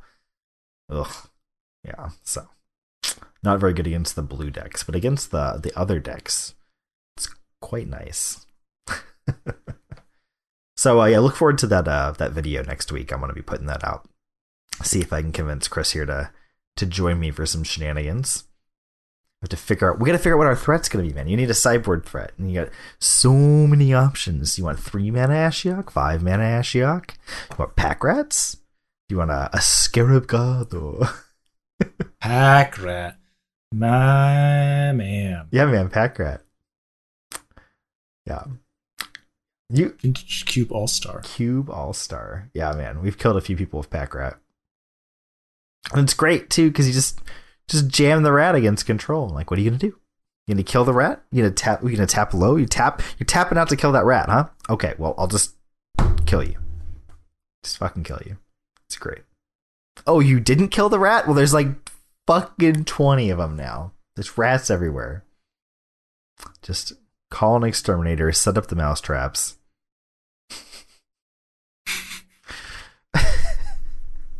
Good old like turn 1 rat. Oh, and Vintage Cube? Yeah, like land, Lotus Petal, rat. Like, yeah. Ugh. What do you got? What do you got? You thought like turn 2, land, Soul Ring, make a rat. Ah!